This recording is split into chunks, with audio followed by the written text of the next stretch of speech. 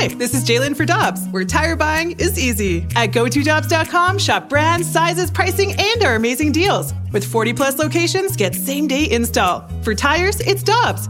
For deals you can use, click on GoToDobbs.com now. Another day is here, and you're ready for it. What to wear? Check. Breakfast, lunch, and dinner? Check. Planning for what's next and how to save for it? That's where Bank of America can help. For your financial to-dos, Bank of America has experts ready to help get you closer to your goals. Get started at one of our local financial centers or 24/7 in our mobile banking app. Find a location near you at bankofamerica.com/talktous. What would you like the power to do? Mobile banking requires downloading the app and is only available for select devices. Message and data rates may apply. Bank of America N.A., member FDIC. Get ready for winter driving at Dobbs Tire and Auto Centers with super deals on tires, including up to $200 on new Goodyear tires, plus oil changes, brakes, batteries, and more. For value and savings, click on GoToDobbs.com today. This is the BK and Ferrario podcast, powered by I Promise. Now here's BK and Ferrario.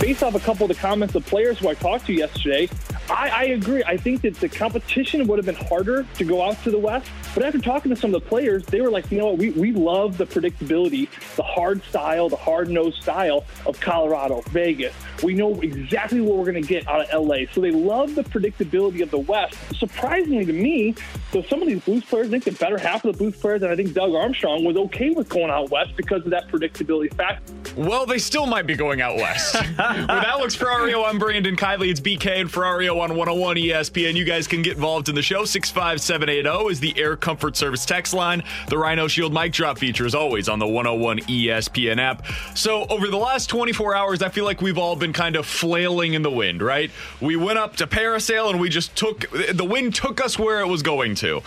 And last night, Pierre LeBrun, along with a bunch of other hockey insiders across the landscape, and we're going to talk with one of them, Darren Dreger, coming up at 11:30, reported that Minnesota could once again be swapping roles in these new division realignment. Apparently, Dallas could be swapping with Minnesota. So what this would mean is Dallas, instead of being in the Pacific, would be in the Central.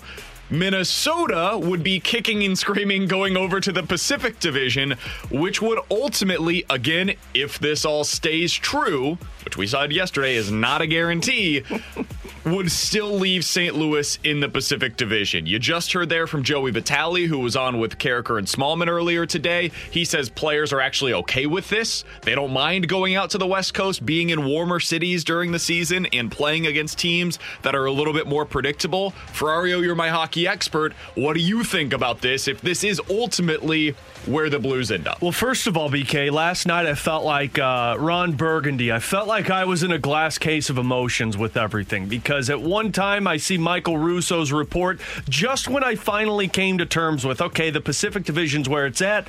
I see Michael Russo's report that Minnesota's going to the Pacific, and I'm thinking, okay, obvious choice, St. Louis is going back to the Central. No, that's what I felt like too. Apparently, Dallas is just as much kicking and screaming as the Minnesota Wild are, and that's at least from some of the reporting that these owners on Minnesota and Dallas's side have shown very dissent of playing in the Pacific Division. I'm fine with it, but I think it's just a little raw to the St. Louis Blues. And I see where Joe Vitale's coming from with his point, because we talked about it on This Week is Hockey Well last night. The Blues play well when they know what their opponent has. And I think that is the Pacific, because every one of those teams, with the discount of the Colorado Avalanche, because they are a speed-oriented team, they all play heavy. They all play big. They play to the Blues style. Minnesota going over to the Pacific makes them a little bit more even in competition, because now I feel like there's a clear-cut three in the Pacific. It's Colorado, it's Vegas, and St. Louis. Minnesota and Arizona are right behind those guys. With Dallas in that Pacific Division, there were four clear-cut teams at the top, and I think that's what the biggest problem was. Now with the Central having Dallas on its side. I think there's a clear cut on both sides, which makes it a little bit more competitive, which I think is going to be good for the NHL in the long haul. I told you yesterday, I feel even more this way today. I actually think, and if we're comparing it to not the Central Division now, the new one that's going to have these 8 teams in it, if we're comparing it to what the typical Central Winnipeg, Division would Nashville, be. Minnesota, yeah. The division that the Blues would normally be playing in. I think that the Pacific that is newly constructed is an easier route to the playoffs for the Blues than the Central would be. Now, that is not to suggest that it is going to be easy. It is not going to be easy. Vegas is going to be tough as hell. You're going to see Colorado still, but you would have had them in your other division as well. Now, you don't have Nashville and Winnipeg. That's better to me. If you're trading out those teams and the Blackhawks for Anaheim and Arizona and LA, okay. San Jose, okay. I'm good with that. These are some of the bottom feeders in the NHL right now that are kind of, they were once upon a time contenders, but they are no longer those teams. So for me, if you're looking at it competitively, this doesn't seem as bad as it originally sounded just by the shock of, wait, the Blues are playing where? Mm-hmm.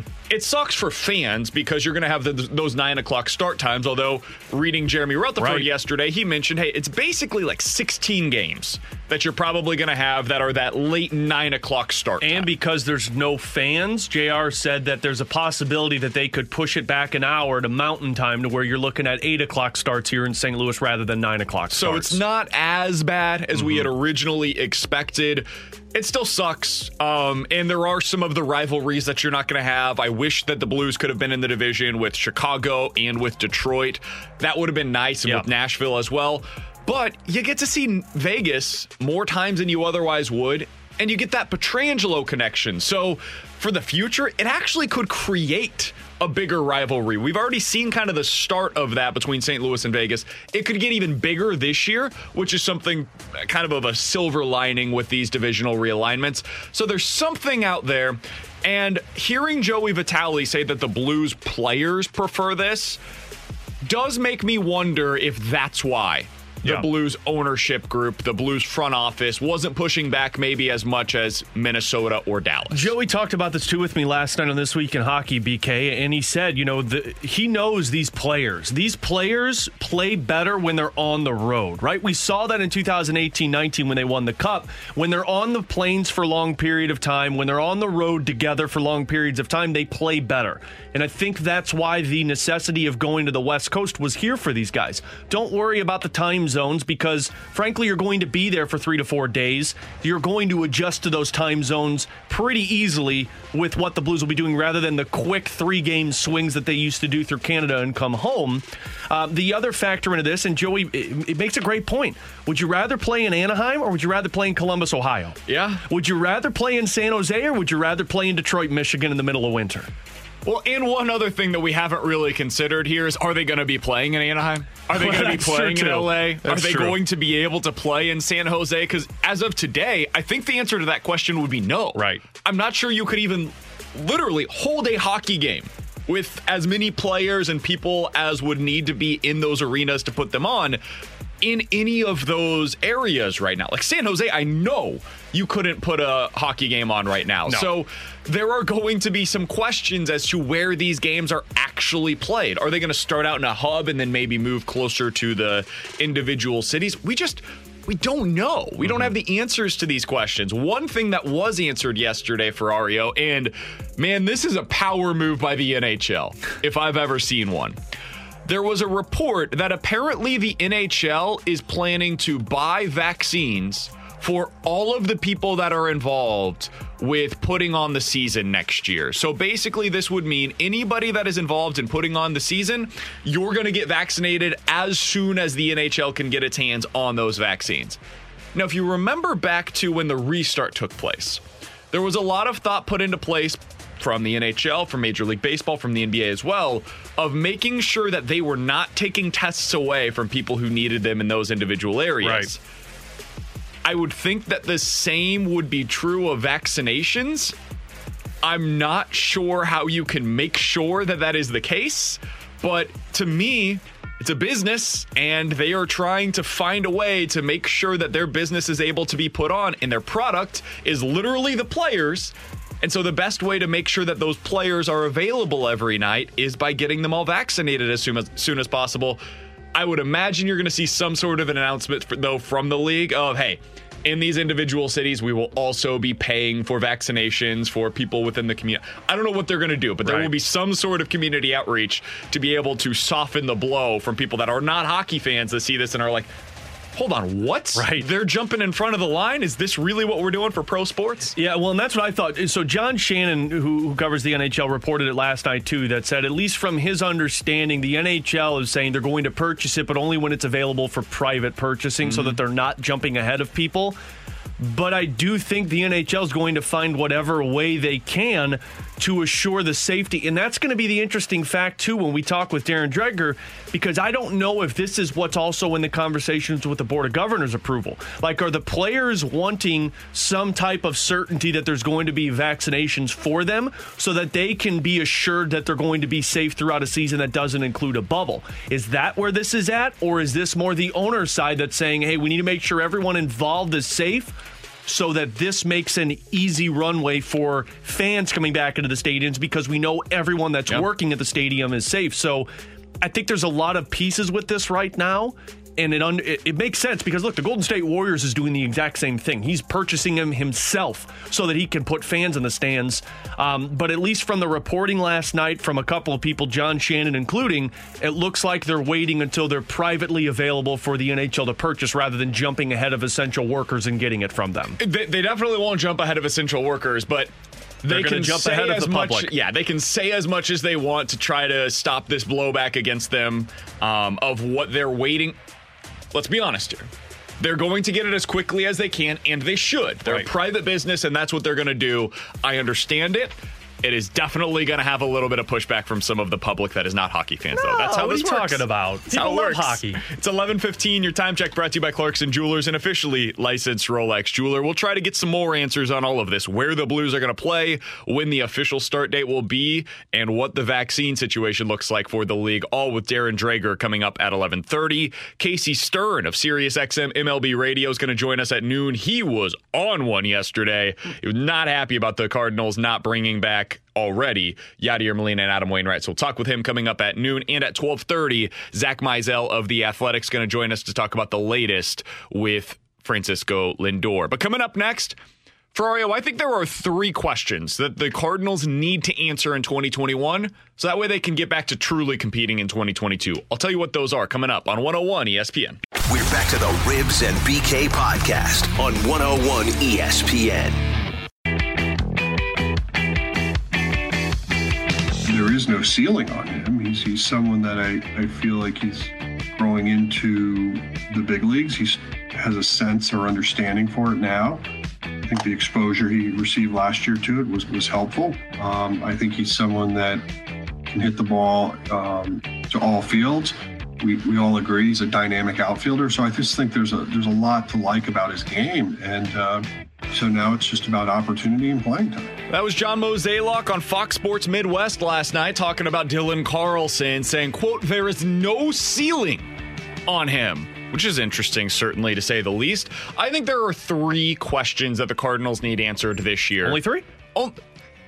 I think there are 3 main questions that the Cardinals need answered in 2021 to be able to feel confident that they're going to be able to compete at a really, really high level in 2022.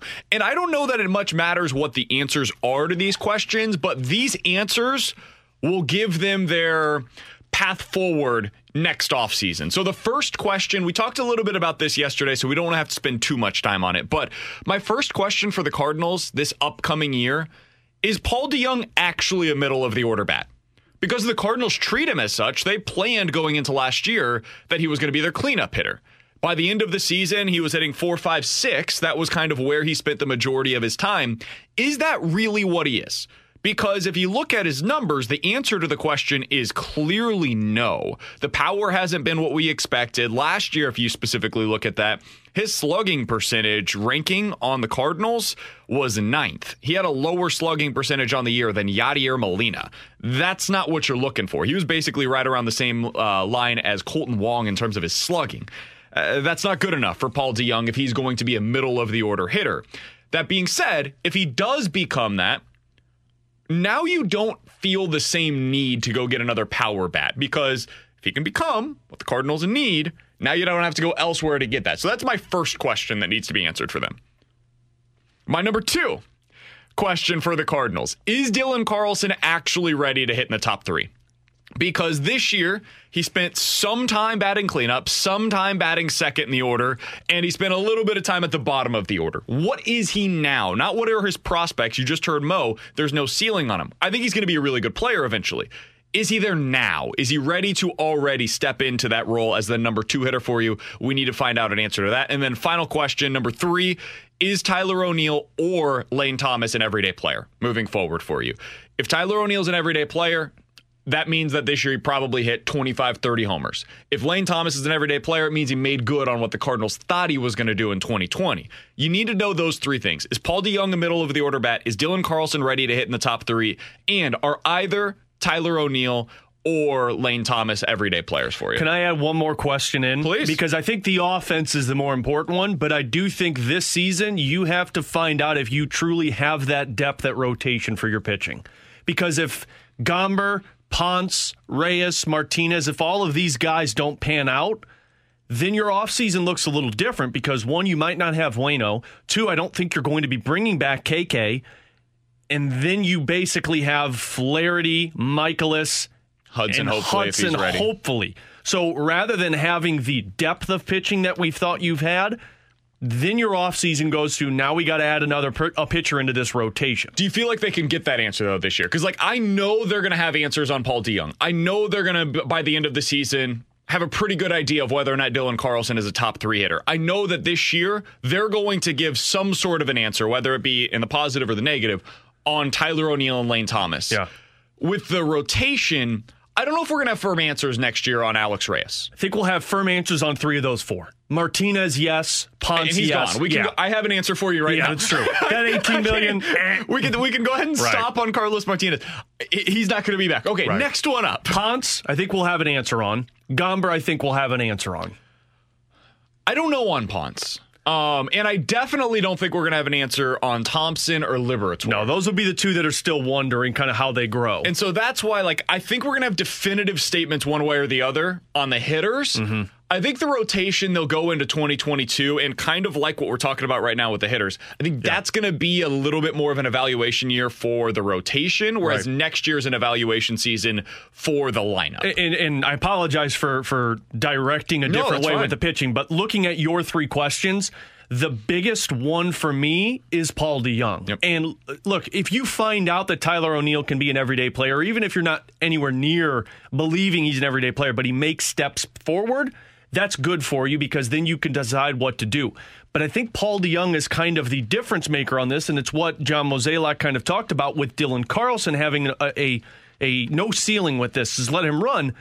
But if Paul DeJong's not a middle-of-the-order bat, BK, well, then you take 2 steps backwards in an offseason that you thought you just needed one more bat. Right? You don't go into 2021 offseason thinking if we get one more power bat, we're going to be a contender because we got everything else. If Paul DeJong's not the 30 to 35 home run hitter in the 3, 4, 5 range, well, then now you're looking at 2 big bats. And if Carlson takes that step, maybe that helps out. But I think Paul DeJong, in my opinion, is the biggest question of all of these moving into next season. Yeah, because he's the only guy still remaining that we think has any shot at being that middle-of-the-order bat that they've been missing now for 6 years. Right. And they've told us for the last 5-6 years, they've thought that they've had answers, right? At one point, they thought that the answer to those questions was Marcell Ozuna. And then they brought in Paul Goldschmidt to be able to be in the middle of the order with Marcell Ozuna. And Ozuna just never became the guy that we thought he was going to be. Right. And then this year, the plan was, okay, well, we think Paul DeJong is ready to take that next step of being a true middle-of-the-order bat. And he didn't. And so it's the last year for me that I think he can make good on that. Eventually, you just are what you are in the big leagues. And we have enough on the back of your baseball card to be able to say, okay, he's not a guy that's going to hit cleanup in a really good lineup. He could hit cleanup for a bad team, kind of like in basketball. You can have a guy that scores 25 on a losing team, but on a quality team, he's probably scoring 10 to 12, right? That's Paul DeJong to me right now. He's the guy that in a lineup like the Cardinals can back cleanup, but that's not his optimal usage in a lineup. He probably should be closer to a 6-hole hitter. And the only benefit for Paul DeJong, at least for the Cardinal sense, is the fact that he has a huge team-friendly contract. Yeah. Like, he does not make that much money. So even if he doesn't pan out to be that middle-of-the-order bat, he's still not costing you an arm and a leg to make other moves. And Paul DeJong, if he's willing, can adjust in the infield if you find a weapon that helps you out. So his contract really helps you out in the sense of you have a little bit more leeway with him rather than maybe, say, a Dexter Fowler or a Matt Carpenter. Like, and those guys aren't part of your future. Yeah, they're done after that. 65780 is the Air Comfort Service text line from the 314. BK, what are you talking about? Paul DeJong clearly is not a middle-of-the-order player, and even if he was, the Cardinals still need another big bat because you need at least 2 or 3 big bats to compete in baseball nowadays. So I don't think Paul DeJong, for what it's worth, like my opinion on the matter, I don't think he's a cleanup hitter for a championship team. I don't think he's going to be that. I think he's an overqualified 6-hole hitter that is a really good player that's on a great contract, as you said, and can be a starter in a really good lineup. I don't think he's a cleanup hitter, though. And this is why I've argued for years now. If you've been listening to me with Wheels or now with you and with Jamie, I've been saying this consistently for about 4 or 5 years now.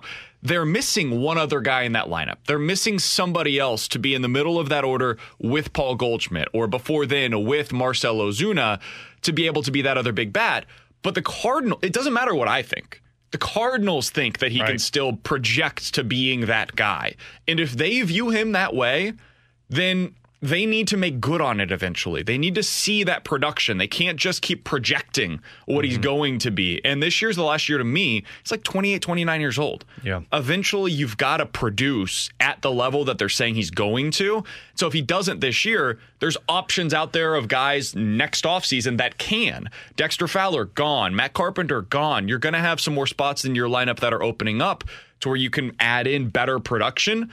This is why these questions are so important to get answers to. If Tyler O'Neill or Lane Thomas aren't everyday players, well, now you have an opening in right field next year. Yeah. If Paul DeJong is not a middle-of-the-order bat, well, whether it be from the outfield or shortstop, third base, wherever, you've got to find somebody that can be that guy. If Dylan Carlson isn't ready to hit in the top 3, well, now you've got to fill that hole as well. All of these questions need to be answered so that way next offseason, when hopefully, fingers crossed, God forbid, if they're actually able to have fans in the stands, they have the money to go spend to fill the holes that clearly show themselves this upcoming year. And technically, that's the biggest question I think we all should be asking is, are they going to spend? And that's the one that I think everyone assumes no.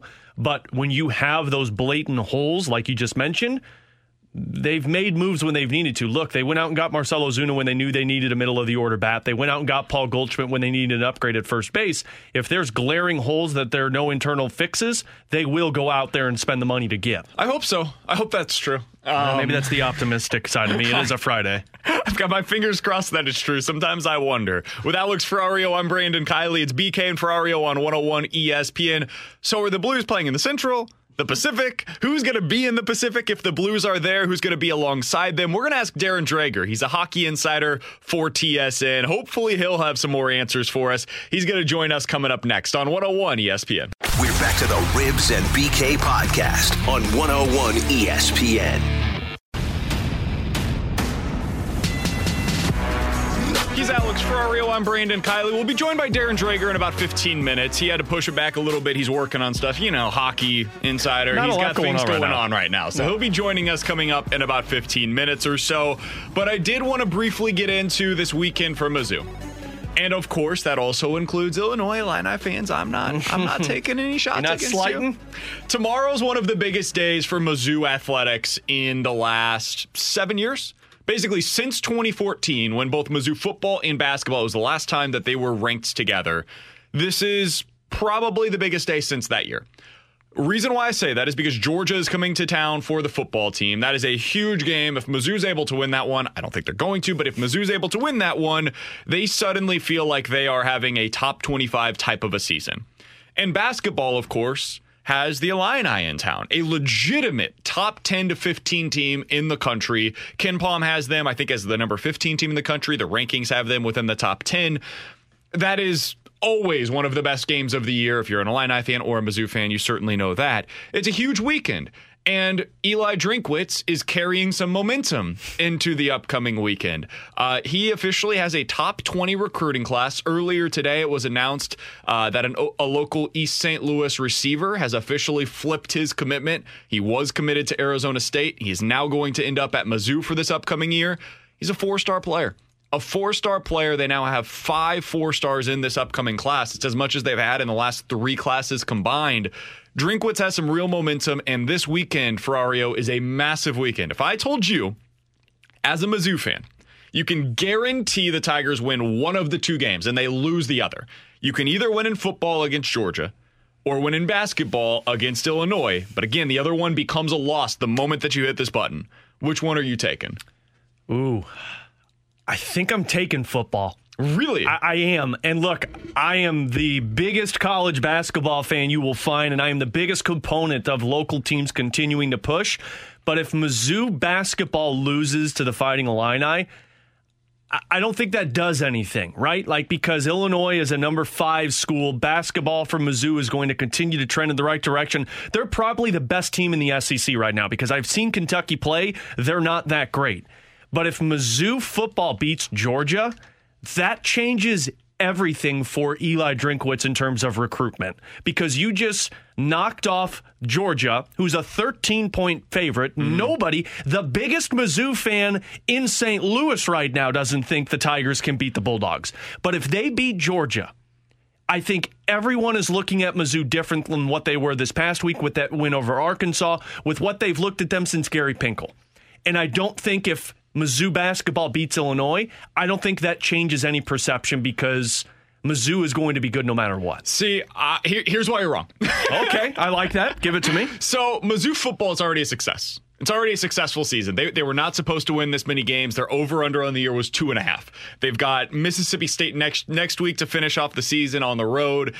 They're probably going to beat Mississippi State. Even if they don't, a 5-5 season is objectively a good year for Eli Drinkwitz in year one. And as I just talked about with the recruiting side of things, he's pulling that momentum in together and he is rolling it down the road. He is actually maintaining what he built over the summer in terms of the fanfare for his program. This year was always for him about building a foundation for what his program's going to be in the future. Basketball is a little different for Mizzou right now. Illinois is building that foundation and continuing it, right? They appear to both have a good right now, and the future looks bright for Illinois. It's not so much the same over on the Mizzou side of things. This is the year. Cuonzo Martin has to make good on this season. This is what he's been building on for the last 2 or 3 years. The guys that are now the leaders of this team, Jeremiah Tillman, Mark Smith, Drew Smith, those guys aren't going to be back next year. They're all juniors and seniors, either going into the draft next season, Xavier Pinson, or a lot of them graduating after the year and moving on.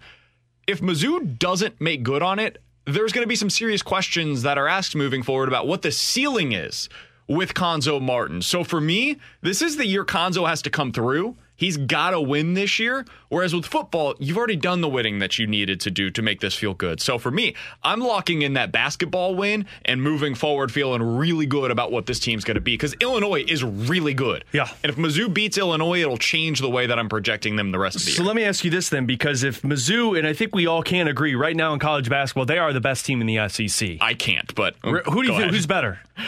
Tennessee, I think, is going to be better. I think the problem right now is we just haven't seen a lot of them. I guess that's true. I think Arkansas might be a little bit better. It's just always Kentucky is the best one, and from what we've seen, Kentucky has not looked good at all. Yeah, Kentucky I don't think is going to be all that great this year. But at least it's an open floor to where Mizzou can do some damage. How much damage, I guess damage is too extreme of a word, but how much can they improve recruiting-wise? Because I haven't really seen that many names in terms of recruitment for Cuonzo. Talking about basketball? Yeah. Their class is basically signed now. So there's not much. It wouldn't be for recruiting. So I'm saying no this wiggle room. because eventually you've got to take that next step if you're Cuonzo Martin. So far, the ceiling for him, wherever he's been, has basically been in his good years, he's going to make the tournament. He's going to be a 6-7 seed. and probably going to lose in the second round. Maybe you're able to make a Sweet 16 run. And I'm a fan of Cuonzo Martin. I think he's a good coach. But if I'm a Mizzou fan and this year you're not able to make the tournament and make a little bit of a run, what's the ceiling with his program moving forward? Because next year's going to be a down season for Mizzou basketball. They're not going to be as good next year as they are this year. You're going to lose most of the talent that you're building around, and they're going to start that foundation again for 3 years from now to hopefully hit another season like what 2020, 2021 is going to be. So for me, they need to capitalize on this. It's not for the future, it's for the right now, whereas football is all about the future right now. Does it change the future at all for football if they beat Georgia? No. It's trending in the same direction regardless if you knock off the Bulldogs. Yeah, because signing day for the early signing period is, I think, next Thursday, if I'm not mistaken. It's either Thursday or Friday. I don't think anything changes recruiting-wise. He's already got all of that momentum. Yeah. And we saw it continue earlier today, as I mentioned, but Drinkwitz has the momentum recruiting-wise. So I don't think it changes anything there. I think you're already set up well for the future for football. I think basketball, it's the opposite, so you got to win in the here and now. All right, fine. I see you hate Eli Drinkwitz more than I do. Fine. Admit when you're wrong. That is absolutely not the case. You know that I'm all in on the Drinkwitz train. By the way, for Illini fans, it's very similar for them right now in terms of their basketball program. This is a huge year for them, and I was a massive fan of the Underwood hire whenever it was made. He has been everything they could have asked for and then some. The style is fun as hell to watch. The team has really developed into one of the better squads in all of college basketball. I would not be surprised if the Illini end up having a really special year and being a Elite Eight type of a contender. I mean, that's how good this team potentially can And they're be. set up for success with that team right now that they've built for the next 3 years and being competitive every year. Yeah.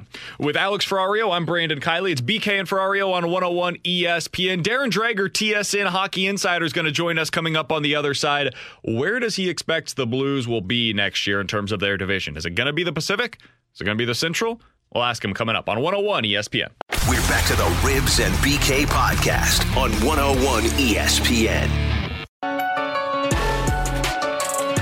With Alex Ferrario, I'm Brandon Kiley. It's BK and Ferrario on 101 ESPN. We'll be joined by Casey Stern of SiriusXM MLB Radio coming up here in about 15 minutes or so. Yesterday, he had some strong words about the Cardinals potentially not bringing back Yadier Molina or Adam Wainwright. So we'll talk with Casey Stern about that coming up in about 15 minutes. But right now, let's go out to the Brown and Crouppen Celebrity Line. Thrilled to be joined by a man who has been very busy of late. He is Darren Dreger, TSN's Hockey Insider, joining us here on 101 ESPN. Darren, we always appreciate the time, man. How you doing today?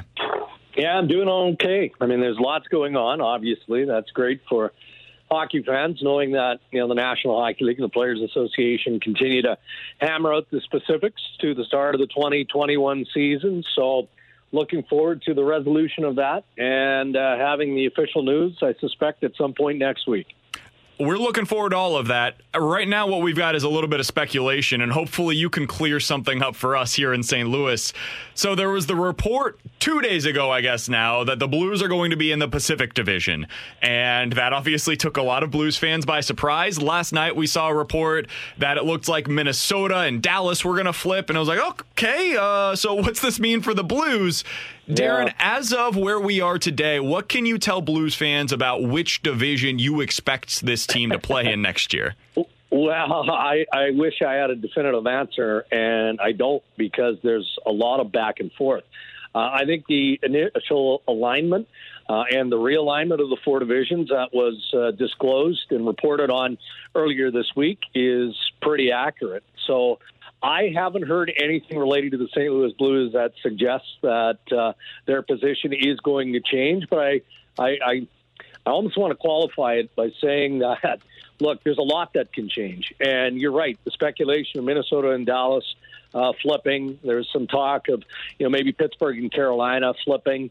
All of that remains highly speculative and subject to change. So I wish I had a clear-cut answer where I could tell your Blues fans that, okay, they are moving or they are staying in the Pacific, but I don't just yet. And to be fair, I think all NHL teams are looking at the realignment, and some of them are fine with the position that they're in, while others obviously aren't okay with it. So we may not have a clear-cut vision of what the four divisions specifically are going to look like, again, until next week, because of the fact that there's so much work that they have to get through. But I got a funny feeling that not a lot is going to change with St. Louis, but we're going to have to wait and see. Darren, that's kind of where I wanted to go next with this, and I know this is behind closed doors, so it is kind of speculation, but why do you think there has been so much flipping with these realigning divisions? Is it more owner side that aren't happy with where they are, or is it more kind of television sides that go into it? Well, it could be a little of both, but, the one thing that I've learned over the years in covering the National Hockey League, owners and managers are incredibly selfish.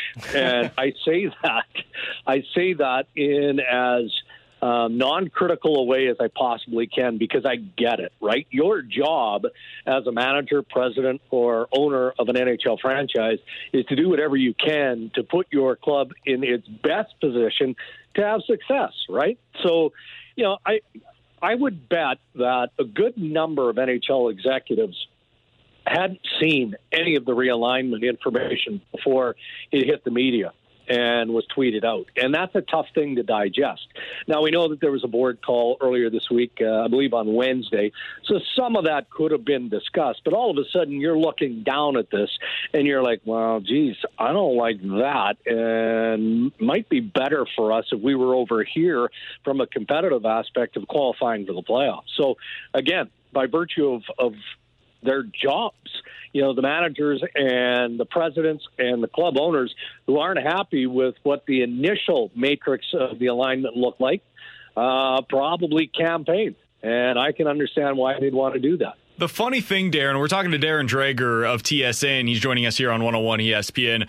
The funny thing about the Blues situation is, from everything we've heard, it sounds like there's a little bit of a disconnect between the fan base and the team itself, because the fan base, obviously, their biggest concern is, man, these games are going to be late when we're trying to watch them here in St. Louis. Yeah. Meanwhile, everything we're hearing from the players and the ownership group or the front office, it sounds like they're not so against playing in the Pacific, both for competitive reasons and because, playing in Vegas and LA and Arizona doesn't sound so bad in the winter. So what are you hearing from that side of things? Yeah, again, it depends on who you talk to, right? Could the travel be a bit of a problem? Yeah, maybe eventually. The time shift in terms of the zones, could that be a problem? Yeah, to some degree. But at the end of the day, every owner, again, every manager, I shouldn't have to keep saying this, but I'm going to, everybody associated with every team, they just want to go where they feel they're going to have the best opportunity to win. Bottom line, period. And I'm not suggesting that it's weaker in the Pacific Division. You look at some of the teams that they may have to play against. You're talking about top quality teams here. And if it is 56 games, as we believe that it is, there's not going to be a lot of wiggle room there. You can't afford to have a 3-game or a 5-game slide at any point of that regular season, no matter who you are. But the one thing that I learned in this entire process, and I'm talking the pandemic, COVID-19 here, and it came from both sides, the league and the Players Association, prior to the return to play, initially in the summer, was that there has to be sacrifice. It's not going to be perfect. Somebody isn't going to like the situation that they're in. That most definitely can be applied to the experiences of the return to play, especially for the players who are in the bubble for as long as they were. Small sacrifice. Tampa Bay loved it. They hoisted the Stanley Cup. But I'm going to fast forward to where we're at today, and I'm going to apply that same logic. It's not going to be perfect for every club. It just can't be. So everybody's going to have to suck it up and accept whatever level of sacrifice they need to. So, Darren, what's the next step for fans to pay attention to? Because we hear January 13th, and of course that's still not written down in permanent marker yet. We don't know if that's the concrete date that the NHL is going to start. So what's the next steps for fans to pay attention to before they know NHL's coming back? Yeah, well, that for sure. They've got to hammer out the critical dates details, and you're talking about for the 7 non-playoff teams. Is it December 31st? Is it earlier that they can get the head start to training camp? If it's January 13th, and there are many fellows who are very skeptical of January 13th, but not to a point where it's going to be February 1st. But if if the board hasn't voted on everything, transition rules, protocol, the schedule, number of games, all of that by the middle of next week, then it's going to turn problematic. And they're wrestling with the states and with the provinces here in Canada over quarantining issues and all of that. So if we can get to early next week, and, the understanding is that they're very close to completing all of that, going through all of the protocols, and there should be a board vote by the middle of next week, then for me, that's a great indicator that January 13th is viable as a target date for the launch of 2021. Darren Dreger joining us here on 101 ESPN. Dregs, one of the other big questions moving forward is going to be what happens with this COVID vaccine, right? And last night, John Shannon tweeted out that the NHL is planning the private purchase of a COVID vaccine for all constituents involved in the potential upcoming season. What can you tell us about that? What do you think would be the timeline on something like that? Well, timeline, we're not sure. Although, again, the good news is that it sounds like it's going to be sooner rather than later, and it's going to have to be for the National Hockey League or for pro sports in general. There's lots of backlash, and ethically I can understand that to Shannon's tweet, but I can also understand why the National Hockey League would be investigating whether or not there is private sale of the COVID-19 vaccine. Why wouldn't they? As long as the NHL, and again, I'm going to expand to pro sports, aren't jumping the queue and jumping ahead of frontline workers or the vulnerable or society in general. If the NHL wants to dole out millions of dollars because there is private sale vaccine available, knock your socks off. Go ahead, as long as it doesn't get in the way of the people that need it more. And I don't think that the NHL would ever position themselves in that fashion. But specific to the vaccine, guys, it's going to be interesting to me. And this has to be discussed as part of the return protocols here. We know that testing was mandated in return to play and will continue here in 2021. But does the National Hockey League have the authority, or is it just common sense that they make the vaccine mandatory as well? And then again, you get into the ethics of that, right? And from a player's standpoint, you guys know, I mean, these guys are well-oiled machines, finely tuned. I mean, they know and measure everything that goes into their body. And I doubt that every NHL player is going to put his hand up and say, yep, give me the vaccine. Let's go. I'm ready. There could be some pushback, and I'm curious to see how that's going to be handled between the league and the union. So that's interesting then, Darren. Do you see that being a roadblock for the NHL returning on January 13th then? Because that does have to be approved upon before they can decide that we're coming back officially. No, I don't know that it would be a roadblock. But I would look at it as the potential of a contentious issue.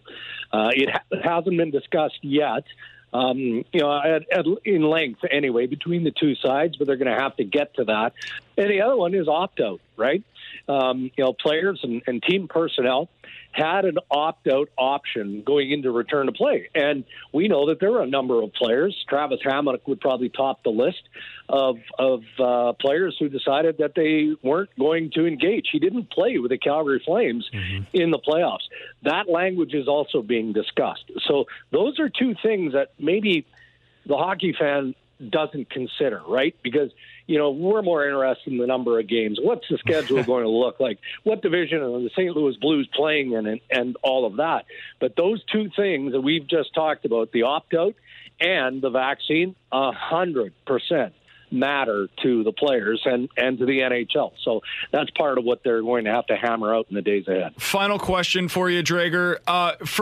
For these division realignments, do you think there's like a firm date where they need to have this decided by? Like, are we going to know news for sure in the next week or two as to which divisions these teams are in?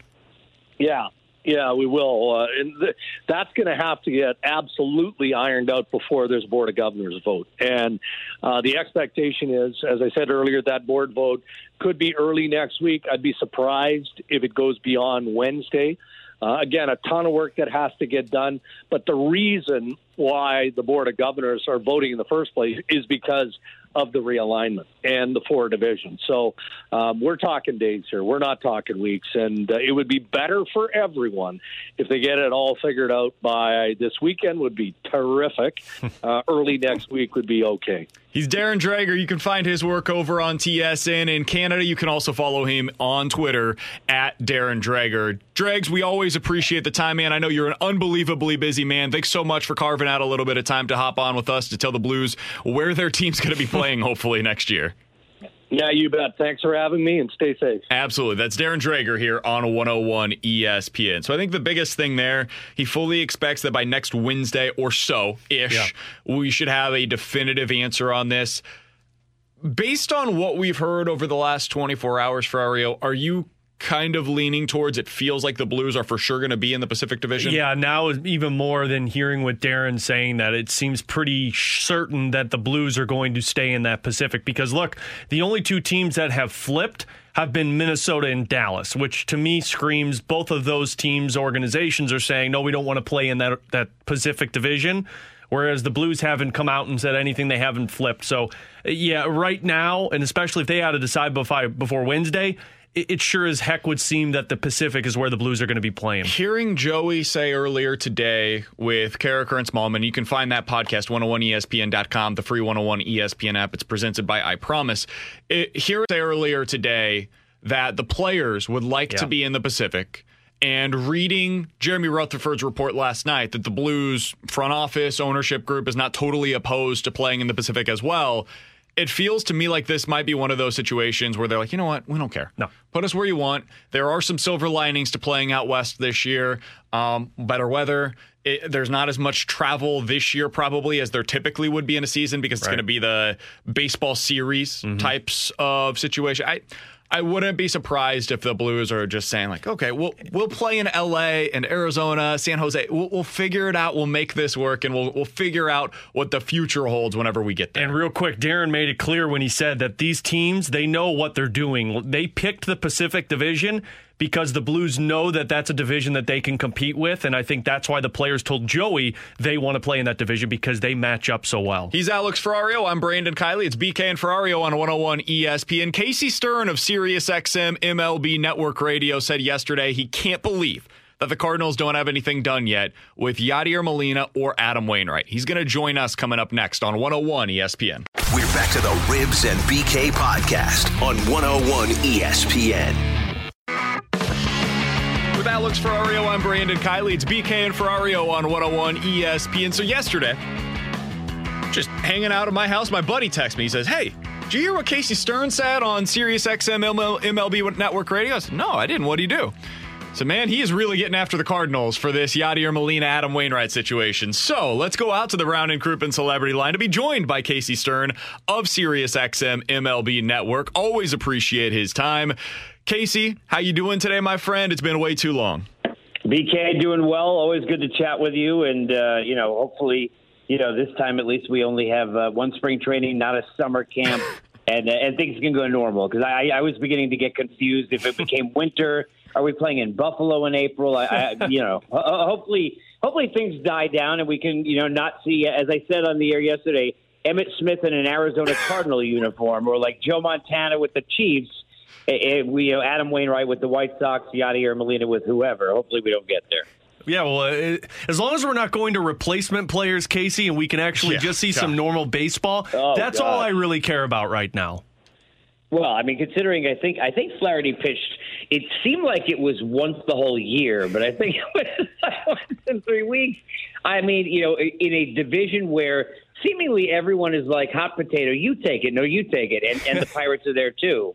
Which is why here we go again, another offseason where it seems to be on the platter for the Cardinals, and we'll see whether or not, especially during the COVIDing of the finances, they spend money. All right, Casey, let's get into this. You were talking yesterday about the situation with Yadi and Waino. I want to get your thoughts on this. Are you surprised that this isn't already done? I mean, we're 2 weeks from Christmas now, and there's really no news as to whether or not they're going to be back in a Cardinals uniform next year. Yeah, I mean, it is weird. And, I talked to Waino the day that he got the Clemente honor, which it was late last weekend or early this week, and I forget. Because really every day with COVID, kind of the same. We're all in the house.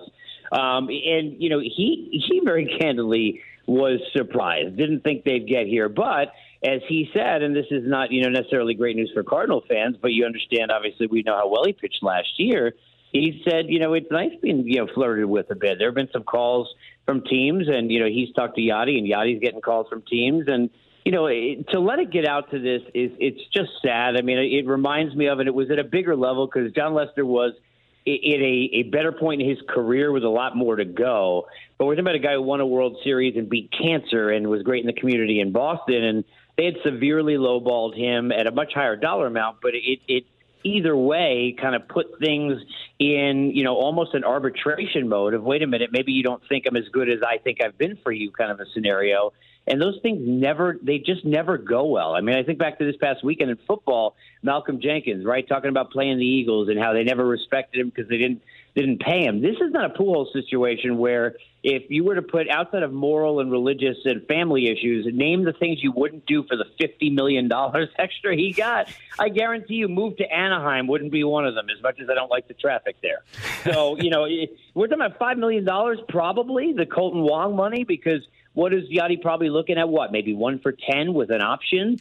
And you've got to think if he feels like he's that disrespected, you kind of almost feel like maybe they offered half of that. I mean, I can't imagine that this is even happening. They shouldn't have even been free agents, and I think the Cardinals messed this one up pretty bad. So, Casey, here's where I'm at on this now in free agency, and maybe you could steer me in the other direction, but it's gotten to the point where, look, we all saw how bad this offense was last season for St. Louis, and with everything they're stating, not wanting to spend pretty much any money this offseason, does it make more sense to find an upgrade somewhere offensively than to bring back Yachty and Waino?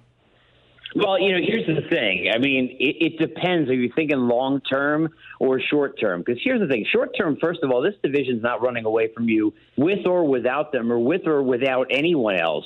Because the Pirates, right? The Cubs, they're trying to still convince us. I mean, how many years they're going to trade guys? I mean, these are like threats. No, I'm really leaving this time. But it does seem like they're going to do it, right? So they're going the other way. The Reds, which I would be really ticked off if I'm a Reds fan. You spent 5 years doing all of this, everywhere seemingly growth. And I get you're going to lose Bauer, but the way they handled Bradley's very cheap money and Iglesias, I mean, I think they're punting. I think Sonny Gray will get traded for sure. So they're not going to be an issue. It's going to be the Cardinals and Brewers fighting for this division either way. And you already know that. That's a built-in excuse for the franchise. But I would say this. Rather than overspending for a lot of years of a player who maybe you feel doesn't deserve it in a year where you don't have a lot of finances, do 1-year deals with these guys, but give them an AAV that's nice. It comes off your books.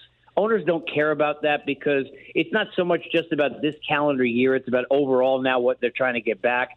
You'd rather give 1 year and feel like you paid a little bit more for guys like Molina and Wainwright who deserve it, right? For what they've been, tip the cap and have that last game, as battery mates at some point, then give it to somebody for 4 years and overpay. James McCann, I mean, look, the Mets have a lot of money, and clearly they want to spend it, and they've been talking about a 4-year deal seemingly for 4 years. It seems like it's that long, and the fact that it's holding up tells you that even McCann in this spot has enough teams in on him, like the Angels, for example, who we know, maybe Cards others, that he feels like he maybe, I don't know, what does he want, a 5th year? Does he want more AAV? I'd rather pay Yachty $10 million, right, for 1 year, and it's not the devil, it's the Hall of Famer, then go give 4 years. And I think McCann's a good player, but I don't want to overpay him because he's saying to everybody, hey, look, it's either me or you pay Real Muto all those bucks. Don't get baited in. Don't get cornered. Bring both these guys back. The other thing, we're talking with Casey Stern, hosted on SiriusXM MLB Network Radio, joining us here on 101 ESPN. Casey, I don't think there's anything that the Cardinals realistically will do this offseason that will make them into a World Series contender. I don't know that they're going to be able to bridge the gap between them and the Dodgers, for instance, right? But like you said, you can still win the division. And with Yachty and Waino back next year, you give the fans an opportunity to say goodbye the proper way with them actually being able to hopefully be in the stands. And are you bringing in Jock Peterson and that's going to bridge the gap between you and the Dodgers? I just don't think so. And so if that's what the goal is just to win the Central, win 90 games or so, get to the playoffs, and then hopefully really start competing again in 2022, it feels like that to me is the best route for everything, for competitiveness and for you to move forward after this upcoming year. Well, yeah, look, I agree, and there's two ways to look at it, I think. And I'm with you. The way I look at it is we've got a winnable division, right? And then anything can happen. We do have one of the best pitchers in baseball, right? We've seen weirder things like the season a couple of years ago where I sat there and it was one of the longest days of my career watching that 10-run inning and all that other nonsense. But, I mean, you sit there and you look at that team for half that regular season looked terrible. Won a division somehow. Albeit with a Rosarena who then was just a videographer. We don't talk about him. And not a player. I don't know who you're talking about there, Casey. He doesn't exist anymore. But think about that team. I mean, you have Dex striking out every time he comes up. Paul Goldschmidt, I don't think he ever in his life struck out 7 times in a row. So this division can put you in a spot.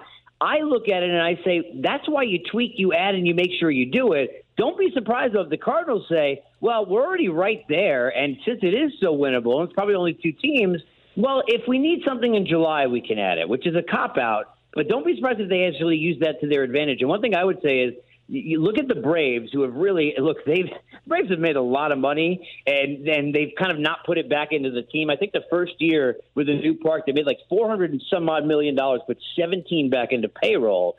But they love 1-year deals. Why? Because they're gone. There's a guy who we're not sure if there's a DH yet in the National League, but if there is, named Nelly Cruz, who can give you Ozuna kind of numbers for 1 year left of his own swan song, and go hit in your lineup with Goldschmidt, go hit 40 homers. So there are options for them, I think, guys, on short-term deals, if they're willing to spend money in terms of AAV and not give the long contracts. If they won't even give any kind of value whatsoever, then you might be looking at, again, at another season where it seems like they score a run a week and they're saving them for a rainy day for some reason. I'm not sure. All right, Casey, so I'm going to put you in the John Mozeliak position then, because I think we all can agree that this is kind of a transitional year, not just for the Cardinals, but a lot of teams in the NL Central. How do you turn this team into a competitor with a team like the Dodgers and the Braves with this roster that they have moving forward? Do I get to listen to me years ago when I was yelled at here about Carpenter and I remember that. Pay him the money? Okay, never mind. No, you can do that because I'm yelling about it too. Cardinals fans are with you now, Casey. Look, I think if I'm Mo, and it's owners, it's their money, right? So we have to understand. I said about Alex Anthopoulos when he came in to the Braves. I mean, it's like giving Dale Earnhardt Jr. like a Toyota Camry or a Nissan Altima and saying, "Hey, go win Daytona." Like you can't. You have to give them money. Like Sandy Alderson probably can't even. I with his health, I hope his heart rate's not going crazy when he's in these meetings. He's used to spending no money with the A's or the Mets. And Steve Cohen's like, here, have a few million. You have to be, I think, smart in the decisions you make. That's where really they've had their biggest issues. If you don't give Brett Cecil honestly, Jedi mind tricks must be the only thing I could think of how he got $27 million. But if you do that, then you have to go try things like Holland, who's hurt and otherwise, right? So don't make any frivolous decisions. Be smart. If a Blake Trinan is available to help build up the bullpen and you can get better somewhere and have 2 or 3 guys who can close, go ahead and do that. Right? Because you've got some chameleons in there who could start or be in relief. If you get an opportunity to go get, an infielder, because I didn't say outfielder because you have 417 of them by you that they have to choose, to me, you got to get the defense back. That's the thing I'd worry about. You guys would know the pulse of it more than I would being close to it. But I'm watching Colton Wong and I'm like, wasn't the move to defense part of what turned things around? The guy won 2 Gold Gloves. Christian Yelich didn't hit in 60 games. Is people really? You're really freaking out about Wong's offense? So for $5 million, that was real curious to me, and it worries me because I do think it's very possible that the Cardinals do nothing and say, hey, look, we're going to be in this division race anyway. Everyone's going the other direction. It's us and the Brewers. And look, the Brewers are really maximizing with not a lot of talent either outside of Yelich. So I'm hopeful for the Cardinal fans. I think they deserve it. The one thing I've always said is you can't go into all these press conferences like when they fired coaches and then Matheny and others and say, we know we need to win, we know we need to be better, and then not follow through by making your team better. And when you let Ozuna walk that way and do things like that, you're not making your team better. Casey, I can tell you, after having listened to God only knows how much John Mozeliak audio over the last, I guess, 4 weeks now, they ain't spinning. Yep. They ain't spinning. He said pretty plainly yesterday, I guess, or 2 days ago now, on the Zoom call, their payroll will be lower than it was a year ago. So I'm with you on the Colton Wong decision. I was frankly surprised by it and still think that he would be a guy that, like, if you're looking at the open market right now, if you're looking for infielders that can make this team better, it's Colton Wong who makes this team better because he's got the high on-base percentage, is great defensively, and helps your pitching. I just don't think they're going to spend that way. So we've all kind of turned our attention to the 2021 free agent class where you've got all those shortstops available, and we're just hoping and praying that they spend then. We've kind of almost moved on to what they're going to do this offseason. We're just hoping that they bring back Yadi and Waino at this point. I mean, think about this. You mentioned shortstops. Here's the crazy part, right? And I've always thought the infield here has always been the problem, trying to move around too many parts. I mean, the outfielders is a different issue. They need to have some kind of a bachelor vote somebody off the island kind of a deal, or get a rose, or I don't know what. But I not a Rose Arena, but a rose. Sorry, I had to go there. 2 for 2.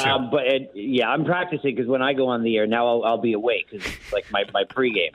But I always felt like, when Justin Turner, right, when he was a free agent before the last deal, I thought that was the guy they should have pinpointed, because you can't be moving people around to try and fit Carpenter in, right? You have to try and get your defense better up the middle. DeYoung's been much improved, obviously, but Francisco Lindor is sitting out there. It's a 1-year deal. And, look, the Cardinals have the money to re-sign him. Isn't it funny? The Cardinals have no money, and then it's like, of all people, Giancarlo Stanton's available. Well, we'll take that $300 million. Jason Hayward, we're going to offer him $200 million. They offered him $16 million more than the Cubs. The best move that they've made in years is somehow the karma of after they sent that deal out saying, don't accept. But I think Lindor is easy to get, guys. I mean that. I mean, when you look at the Indians, they actually, ironically, they need outfielders. They have zero. I mean, look at their outfield is decrepit. They don't have anyone. And when you think about some of the names that you have, now look, it's going to hurt because it's only a year. But when you've got so many teams going the other way, can you imagine if Lindor was on this team? Yeah. You got the money to keep him. Why not take a shot at it? I can't imagine it. We're going to be talking to Zach Meisel coming up at 12:30. So, yeah, we can definitely, of the Athletic Cleveland, we can definitely imagine what he would look like here. Casey, I keep coming back to it, and I've been told this by enough smart people that cover the team. They're not spending. And so that $20 million, I know it's a 1-year deal, and we can all agree on the outside looking in that they have money. It is there. It exists. And it's a 1-year deal. They don't seem to care. They don't view it the same way. And ultimately, I guess that's what matters. So I've got my fingers crossed. I at this point, Casey, my ideal offseason for the Cardinals is bring back Yadi, bring back Waino, and sign one power bat. I don't even care who it is at this point. But if I put you in charge, Casey, last thing for you, if I put you in John Mozeliak's shoes and I said you have $5 million to go out to the market to upgrade this offense, that's it. You got $5 million to bring in somebody. Who would you look at out on the open market right now that you think can help this team offensively? A good choice of therapist, because it's not enough. I would probably offer to Colton Wong, just like go for the $5 million.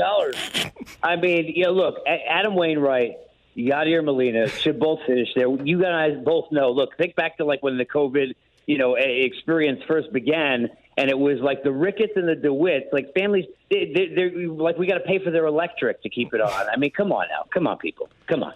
He's Casey Stern. Find him over on Twitter at his name, Casey Stern. You can hear him each and every day over on SiriusXM MLB Network Radio. He is fantastic. Casey, we always appreciate the time, man. All the best to you and your family. If we don't talk to you beforehand, happy holidays, and we'll talk with you again soon.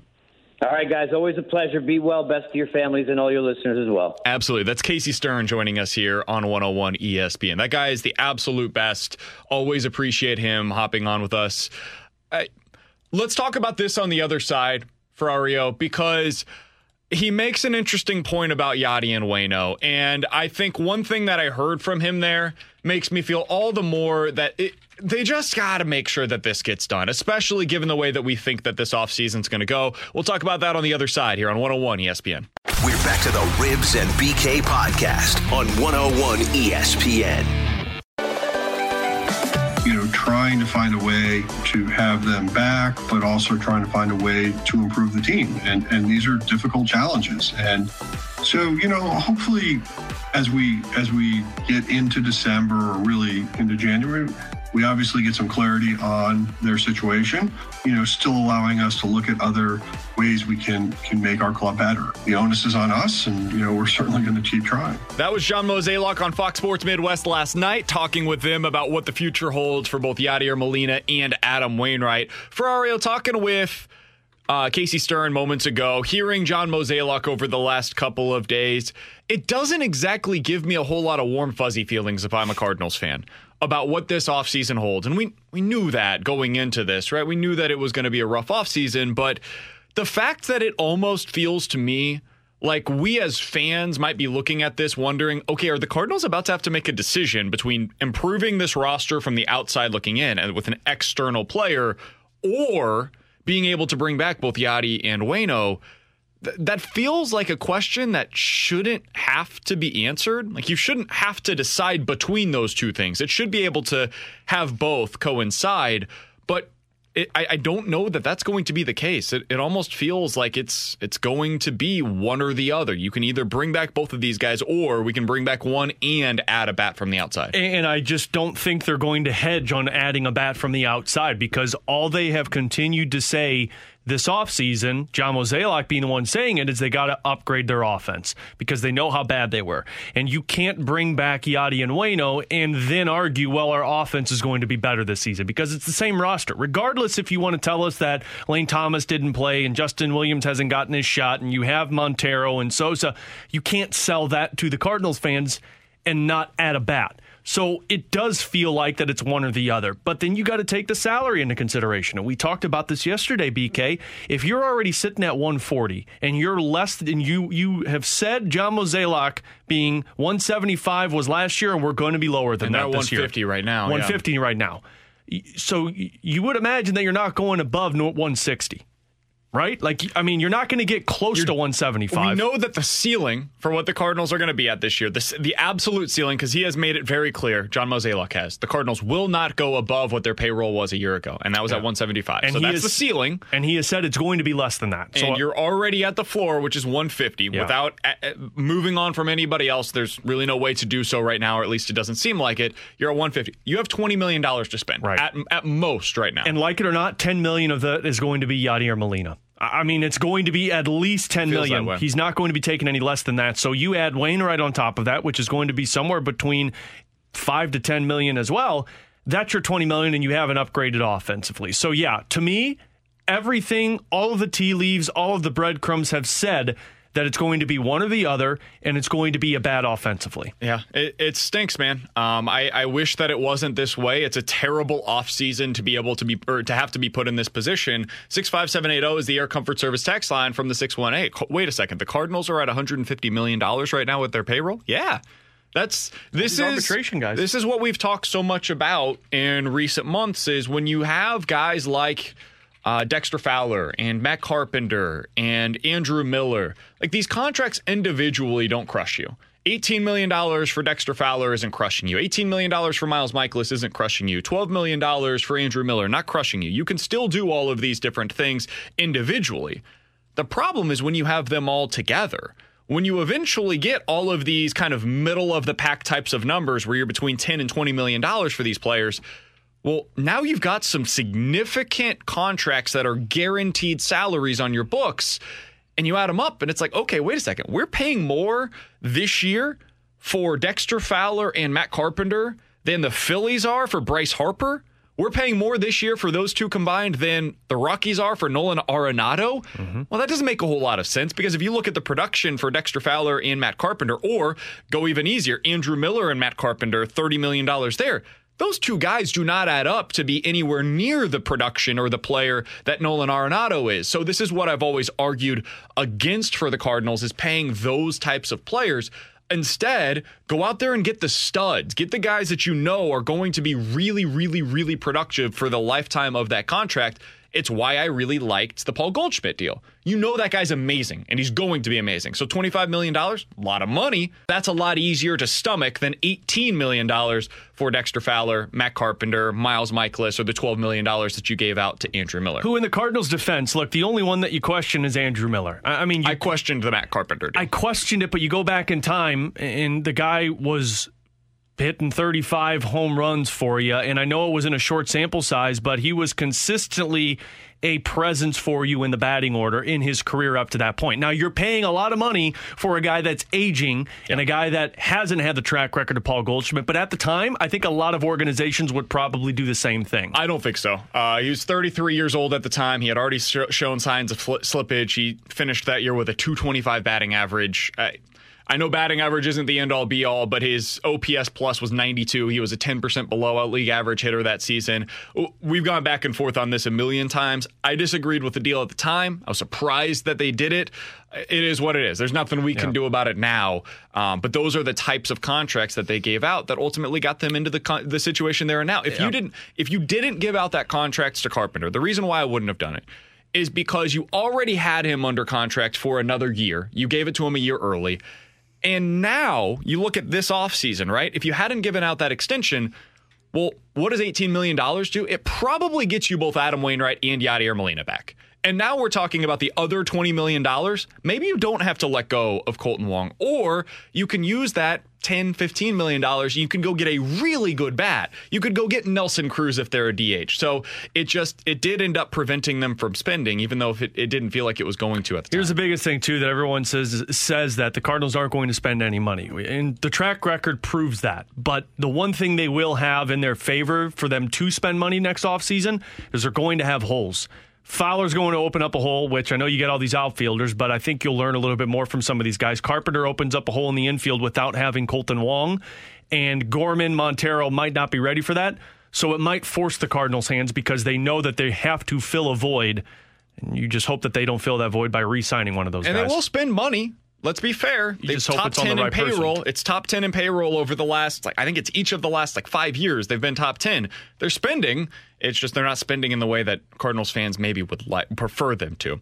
With Alex Ferrario, I'm Brandon Kiley. It's BK and Ferrario on 101 ESPN. Coming up next, speaking of spending money, I don't think the Cardinals are going to do it. Neither are the Indians.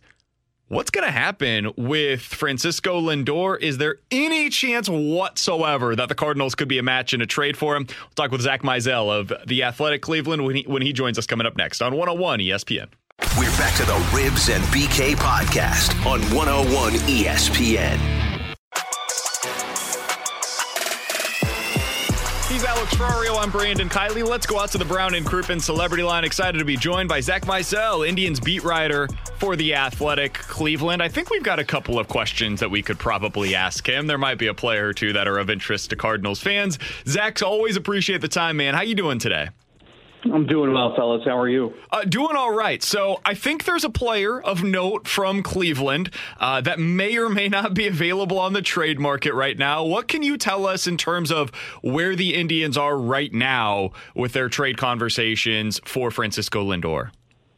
Oh, I thought you guys wanted Oscar Mercado back. Nope, we're good on that one. That was one of the good decisions the Cardinals made in the outfield in recent years.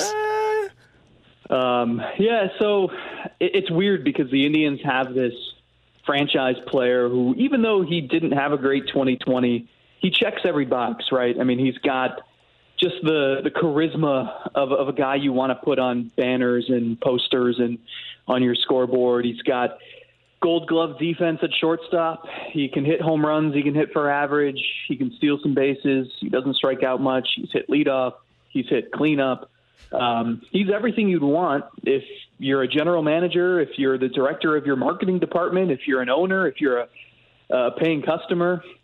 And yet the Indians are kind of desperate to unload him, and they don't have a ton of leverage here. So there's a few reasons for that. Number one is he only has 1 year remaining on his contract. He's going to make somewhere in the vicinity of $20 million next season, and nobody knows if he'll sign long-term. He had some talks with the Indians in the spring. It never reached a point where I think either side thought something was actually going to happen. he said the Indians never reached the $300 million mark. I don't know if that's the magic number for him or what, but because of that, if you're a team looking to acquire him, you don't know if you're going to get him for 1 year or if you have a chance at getting him for 8, 9, 10 years. So there's obviously a big difference in what you would give up to acquire a player of that caliber for those different lengths of time. And I think because of all those reasons, and because this is a weird offseason where teams are kind of just dipping their toes in the water, a little hesitant, not sure what 2021 will look like from a fans in the stands standpoint, from a is there going to be a 162-game schedule standpoint, can we spend some money standpoint. All of those factors make the Indians the team that's acting out of desperation, which usually isn't the case when you're the team holding on to the star player. So I think the first question that a lot of teams ask and a lot of fans ask, Zach, is what's the return going to have to be for a team that's trying to acquire Francisco Lindor? And right now, you talked about the contract kind of situation of it's the 1 year or can he sign the extension? But what do you think Cleveland is looking for? Are they looking for a king's ransom or are they just looking to get rid of this money? No, I mean, they want talent in return. This won't be a salary dump, but it's not going to be, I feel like 10, 15 years ago, you could trade a star player like this, even with 1 year left on his deal and get a team's top 3 prospects back. That's not going to happen here. They would love to get maybe one young pre-arbitration position player and then a decent prospect or two. I think the thing that's going to make this difficult is, like, the Indians, what's crazy is they still think they can contend even after making this trade. I mean, they develop pitching like none other, so they think that'll help their case. They've still got Jose Ramirez. They definitely have some holes to fill offensively, but they would like to address some of that in this trade. So they're looking for youth more than anything. And if they can get one major leaguer and maybe a minor leaguer or two, I think that would be ideal.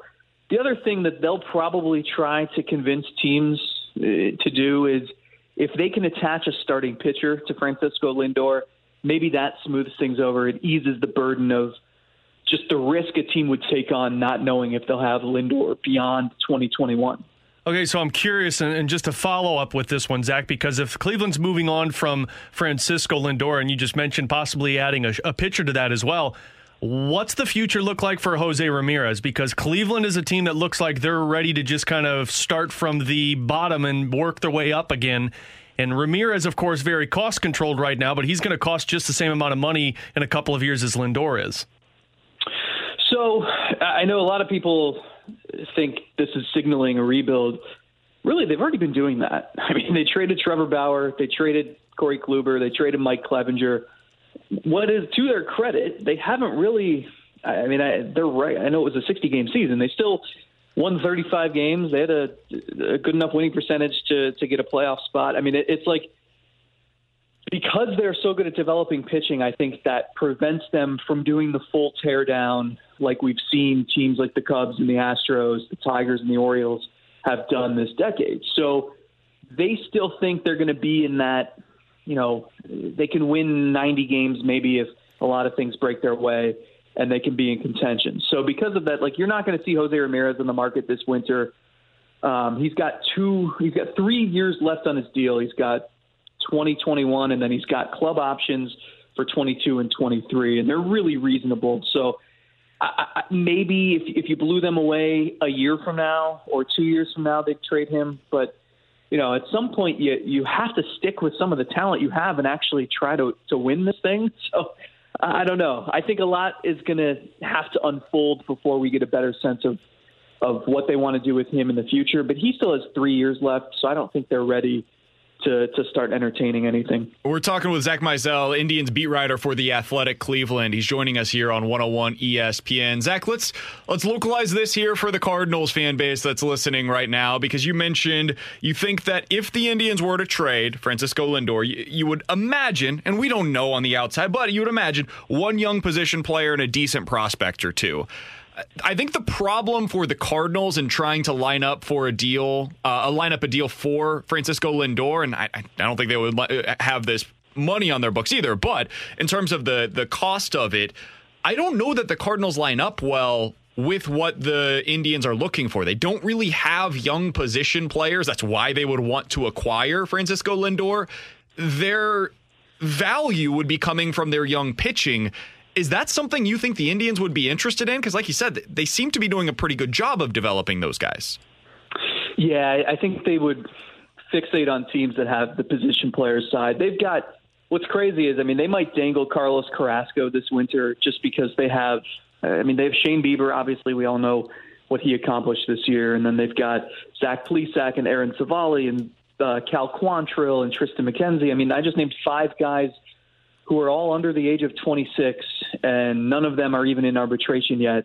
And they are all major league ready, capable starting pitchers. And they have more guys behind that. So it's never stopped them before, if that's like a secondary piece, something like that. But they need position players more than anything. Even in their farm system, they've got a bunch of position players who are 19, 20 years old, and not having a minor league system this year, or not having a minor league season this year, really hurt them because those guys weren't able to develop. And that might have changed what they're looking for if we had a normal season. But because we didn't, they don't have like a shortstop who's ready to replace Lindor in 2021. They don't have a second baseman. They had the worst outfield, the second worst outfield offensive production in Major League history in 2020.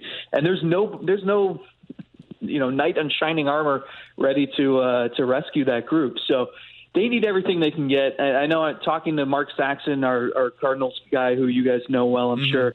We were trying to kick around names. It never really seemed like the ideal fit. I think there are other teams that match up better. But I also think this is going to be really tough for the Indians. I don't think they're going to get what they dreamed of, a year ago when they first even considered putting Francisco Lindor on the market. So the Indians might end up having to settle, and maybe that's where a team like the Cardinals come in and just make the Indians the best offer that they can get. So, Zach, do you see a scenario where Cleveland doesn't find the right suitor before spring training starts and holds on to Lindor until trade deadline time, or possibly just holds on until free agency? Or do you see them just doing whatever they can to get rid of him before spring training starts?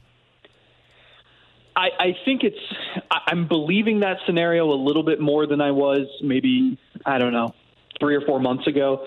I still think they're going to do everything they can to trade him, because it just doesn't make sense. You could say this about the last couple of years, where because of their ownership and they don't spend money, and their payroll is projected to be 1/3 of what it was in 2018. And because of that, it's like they haven't surrounded Lindor. If you're going to have this franchise cornerstone, you got to surround him with talent. Like the Indians have been a legit contender for 5 years now. And in 2016, they made the World Series. 2017, they added Edwin Encarnacion, and they were this juggernaut that won 22 games in a row, and they just folded in the playoffs. And then that started this trend of cutting back salary, not addressing these glaring needs. And because of that, it's like, well, you haven't gone out of your way to surround Lindor with talent the last couple of years. So it wouldn't really make sense if they held on to him in 2021, because you're not going to, shoot that payroll up and surround him with talent. So it's not like you'd be going all in for one more try. And because of that, I think they'll do everything they can to try to find the right trade partner and at least get something instead of just letting him walk in free agency. Last question for you. We're talking with Zach Meisel. You can find his work over on The Athletic Cleveland. He's joining us here on 101 ESPN. Zach, I hate asking kind of two-part questions, but it's all the time that we've got here today. First of all, somebody on the text line brings up an interesting point. Paul DeJong is a young position player. He's not pre-arbitration, though. He's got 5 years and $46 million left on his contract if you include the 2 club options at the back end. He's 27 years old. First of all, do you think that he would be a player of interest for the Indians in a deal like this? And second of all, do you think that Francisco Lindor, if he was traded to a market like St. Louis, would actually re-sign in St. Louis, or do you think he's looking towards one of the coasts? Because I know that's something that's hurt the Cardinals in the past with some of these kinds of moves. So I think DeJong is interesting. I think the problem is the Indians have like 30 20-year-old shortstops in the system, and they're waiting to just learn more about them to see who's legit and who's not. And I think that the issue with someone like DeJong is you wouldn't want to block those guys a couple of years from now. And I'm not saying that means that it would be a no-no for the Indians, but I do think that just wouldn't be high on their priority list. Look, Lindor has said all the right things. He has said that he wants to stay in Cleveland forever. He'd love to re-sign here. But he's also said he has a price in mind that he wants. So if we take him at his word, I think that would mean that wherever he ends up, if a team offered him something he couldn't refuse, he would say yes.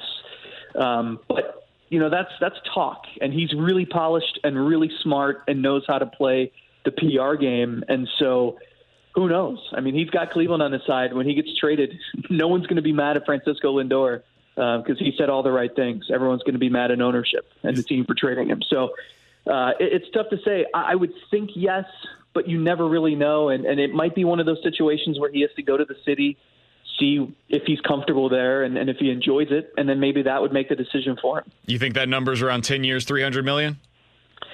So I thought that was the case pre-COVID. I'm curious to see what changes now. He also didn't have a really great 2020. I don't know if that factors into the equation. The other thing to keep in mind is, you have a new collective bargaining agreement, you hope we do, in a year when it expires. And the shortstop market next year, Carlos Correa could be a free agent. Javi Baez could be a free agent. Trevor Story can be a free agent. Corey Seager can be a free agent. Those are 5 legitimate shortstops. And so it'll be interesting to see what that means for that market and how Lindor kind of falls into that category. He's Zach Meisel. Find his work over on The Athletic Cleveland, where he writes about the Cleveland Indians. You can also find him on Twitter at Zach Meisel, Meisel. Zach, we always appreciate the time, man. All the best to you and your family. Have a happy holidays. Same to you guys. Appreciate it. Absolutely. That's Zach Meisel here on 101 ESPN. A lot to react to there. We'll get into that coming up here in just a little while. Actually, let's do that next. We'll move the junk drawer to 1 o'clock. Coming up next, let's react to what he just had to say there, because I think one thing that I haven't probably taken into account enough is what the Indians are going to be looking for in return for Francisco Lindor. And after hearing from him, it just doesn't seem like a fit to me. We'll talk about that a little bit coming up next on 101 ESPN. We're back to the Ribs and BK podcast on 101 ESPN.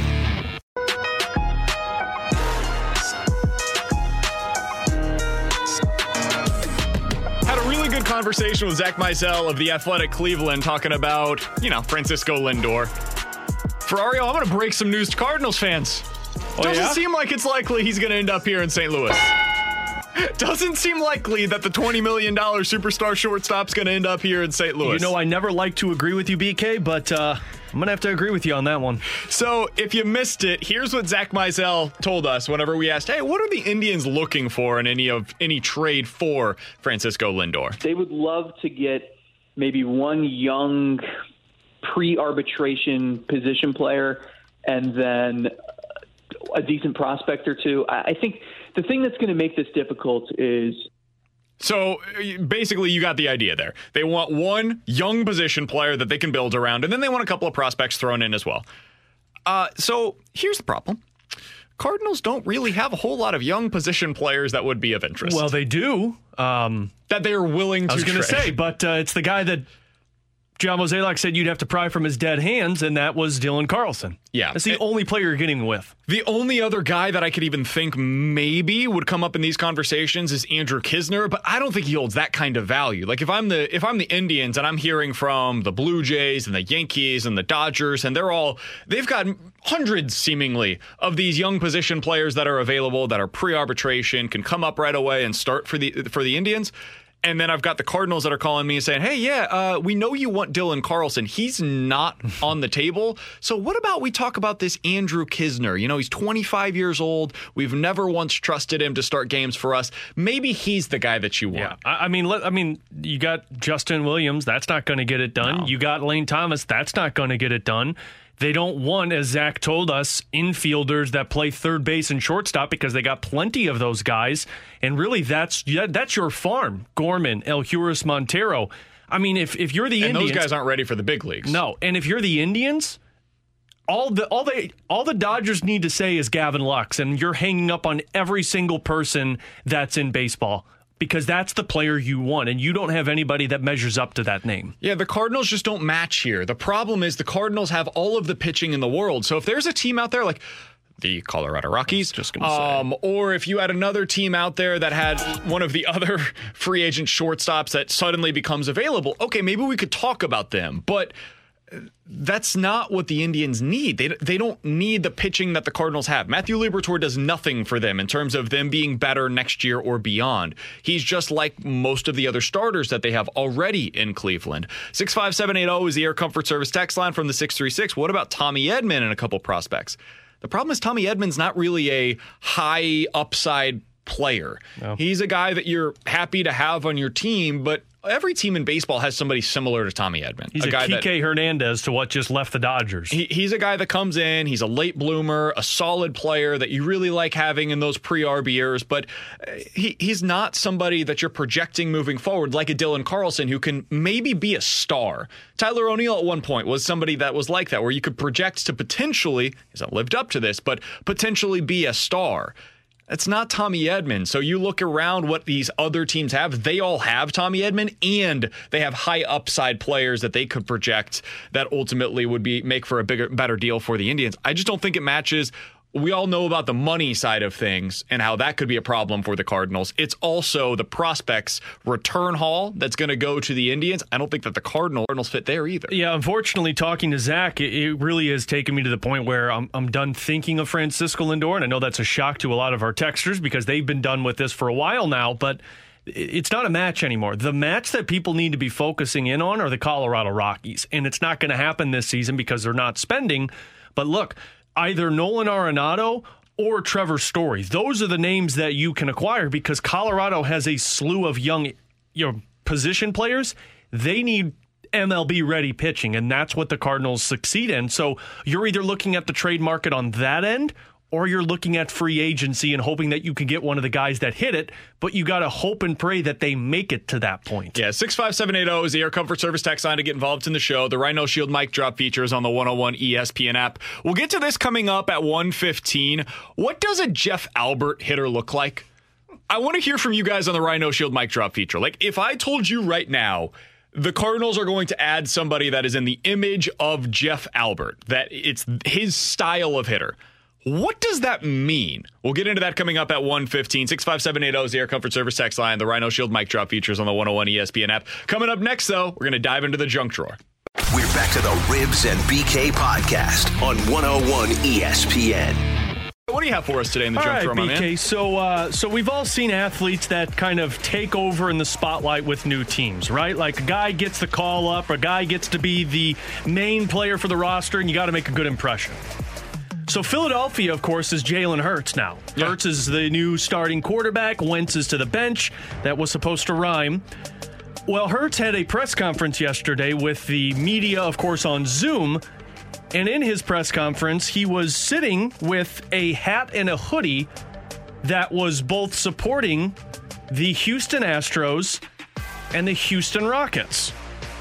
Okay. And apparently Philadelphia fans, because we all know Philadelphia fans are the greatest, they have lost their ish over this. Because he's wearing a hoodie? Because he's not supporting the Philadelphia 76ers, the Philadelphia Phillies, or frankly, the Philadelphia Eagles.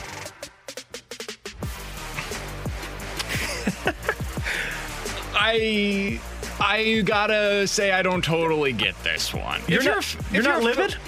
No. What are you talking about? If Vladdy Tarasenko was, I guess it's a little different. Vladdy's from Russia, so he didn't grow up rooting for one of these teams probably. But if you've got a kid on your roster, like let's say Harrison Bader. Harrison Bader is from New York, and he came out to his media availability one day with a Rangers hat on, a New York Rangers hat, right? Yeah, I'd be pissed. Really? Yeah. As a Blues fan, you'd be upset about that? I would be pissed. You are St. Louis Cardinal. You support the St. Louis team. What are you doing wearing another team's? You don't believe that. I do. You don't believe that. I do.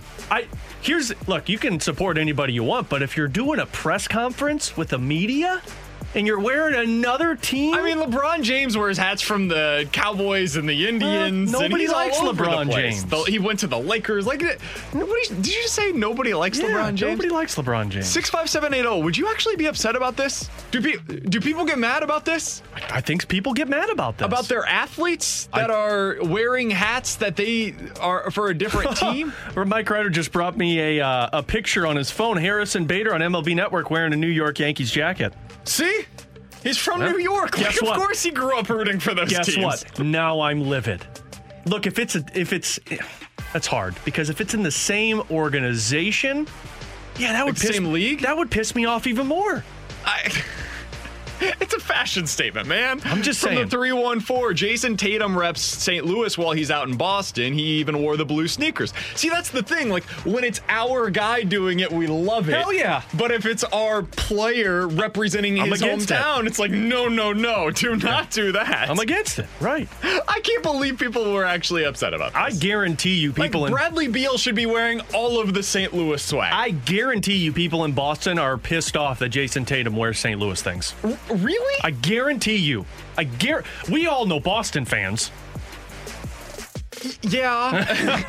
Boston and Philly fans are probably losing their minds right now. From now. the 314, Dexter Fowler is rocking his Vegas Golden Knights stuff. Exactly. BT rocks his Vegas stuff, too. Absolutely. Anthony Stalter is rocking his Atlanta Falcons. And Stalter rocks their San Jose Sharks gear, too, though, so I'm a little livid with him about that. I mean, he's rocking his Chanticleers uniform, I would imagine. I'm sure that he's got one of those on today. I don't think people actually have an issue with this. Guess what? I do. Would you? So you're from here. Mm-hmm. Do you have any other teams that you root for that are outside of this city? Like, are you just Mizzou, St. Louis? No.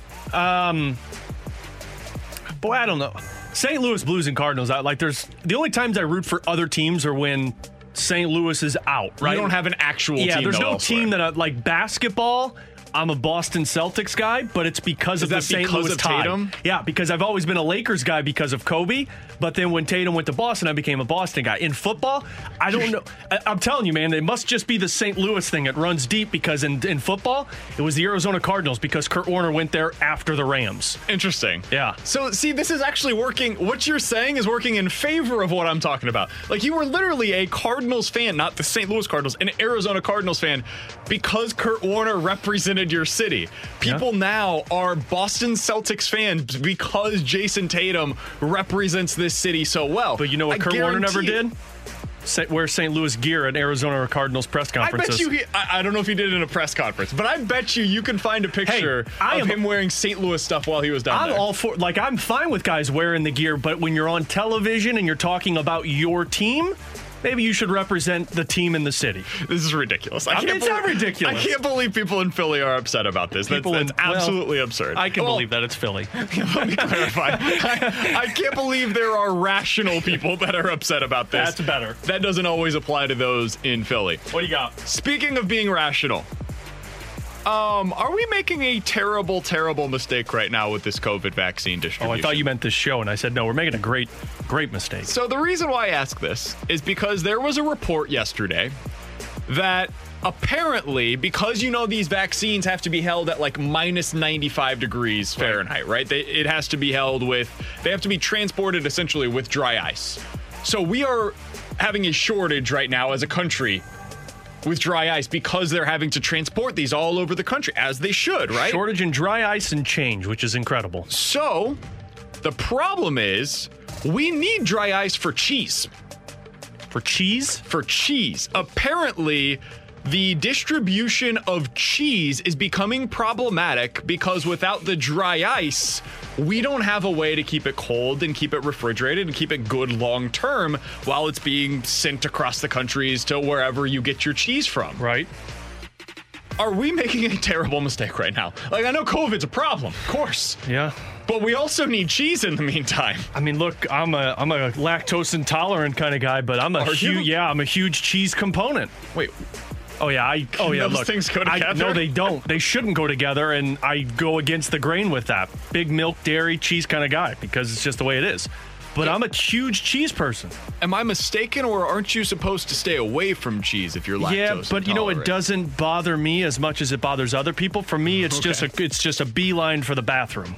Oh, good. That's what happens. And it's worth it for you? It's worth it every time, especially with the cheese. Okay. Have you ever had some aged cheddar? No, I'm not a big cheese guy. What? I know this would probably surprise some of our listeners, but like true. the charcuterie boards, I'm out. I'm good. You don't like a good cheese board? No, With I'm some good. salami and some crackers on it? I'm Italian and I don't like salami. Hold up. I'm not a big, in terms of like the sausages that are pre-prepared, I'm good. I don't need that. I don't need that. I don't need the cheeses on the charcuterie board. I'm so good. you're not a sausage guy, which is always a good thing, but salami...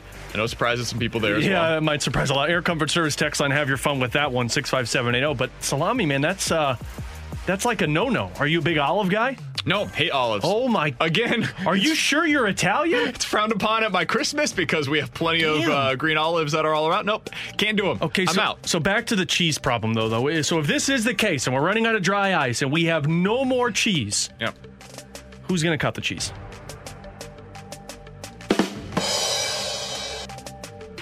He's Alex Ferrario. I'm Brandon Kiley. It's BK and Ferrario on 101 ESPN. Coming up next, 65780 is the Air Comfort Service text line. What is a Jeff Albert hitter? What is defined as that? We're going to get into that on the other side. If you want to get in a Rhino Shield mic drop feature on that 101 ESPN app is where you find it. We'll talk about it coming up on 101 ESPN. We're back to the Ribs and BK podcast on 101 ESPN. He's Alex Ferrario. I'm Brandon Kiley. It's BK and Ferrario on 101 ESPN. 65780 is the Air Comfort Service text line. We're going to play a game of One Gotta Go coming up here in just about 15 minutes or so. You give us 4 options. One's gotta go. We'll do that in about 15 minutes. But right now, what is a Jeff Albert hitter exactly? Because Dan Hayes joined us yesterday, and he was talking about Eddie Rosario, and he's like, hey, you know, this is a guy that is going to swing at everything he sees. He doesn't strike out a lot, doesn't walk a lot either, though, swings at everything as a contact machine. That, to me, sounds like a great player to add to this lineup because it's completely different than anything else that they have in their lineup. But then we thought about it a little bit, Alex, and it was like, okay, well, that sounds great if Jeff Albert wasn't the hitting coach. Right. And you asked me, and we kind of got into a little bit, well, who does Jeff Albert want to see in this lineup? Because if you look at the track record over the last couple of years, it's not like they've been active in bringing in new pieces to the puzzle.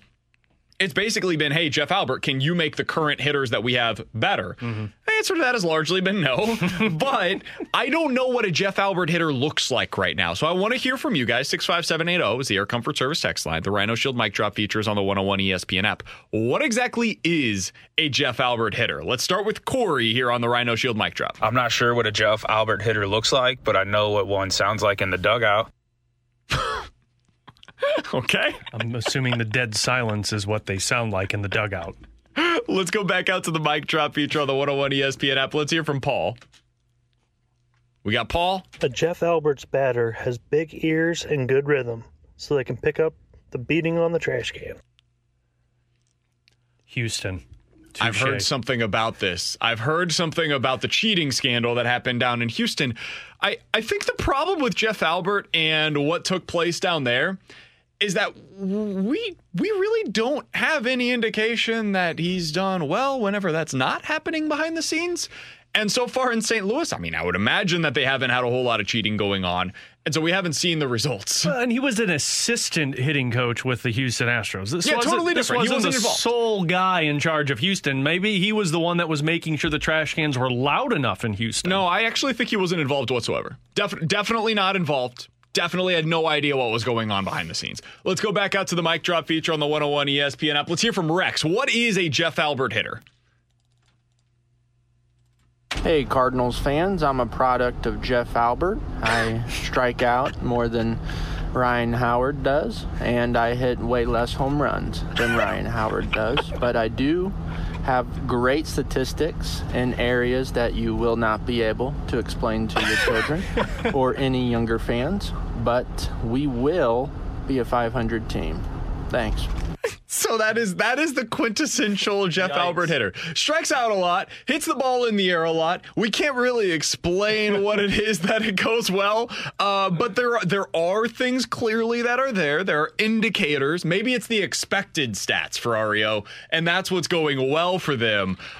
In the meantime, none of us on the outside looking in can see that particularly. Well, and those expected stats always work out so well, but I mean, he's not wrong in terms of the striking out a lot, because the short sample size that we've had has shown, I don't want to say record-setting numbers, but a lot higher numbers of strikeouts for players that don't usually strike out. Is that the case? Are we sure? At least with Matt Carpenter. I mean, because let's go back a couple of years with Matt Carpenter. This guy did not strike out an awful lot. This guy took walks or hit home runs, or at the beginning of his career, mashed doubles. If you go back and look at this past season, which I know was 60 games, but the second half of the year prior, he struck out an awful lot. That's uncommon for Matt Carpenter. Yeah, I think that's more about his decline right now than it is about Jeff Albert. For just a little bit of an example on where the Cardinals are now with their strikeouts compared to where they were prior to Jeff Albert.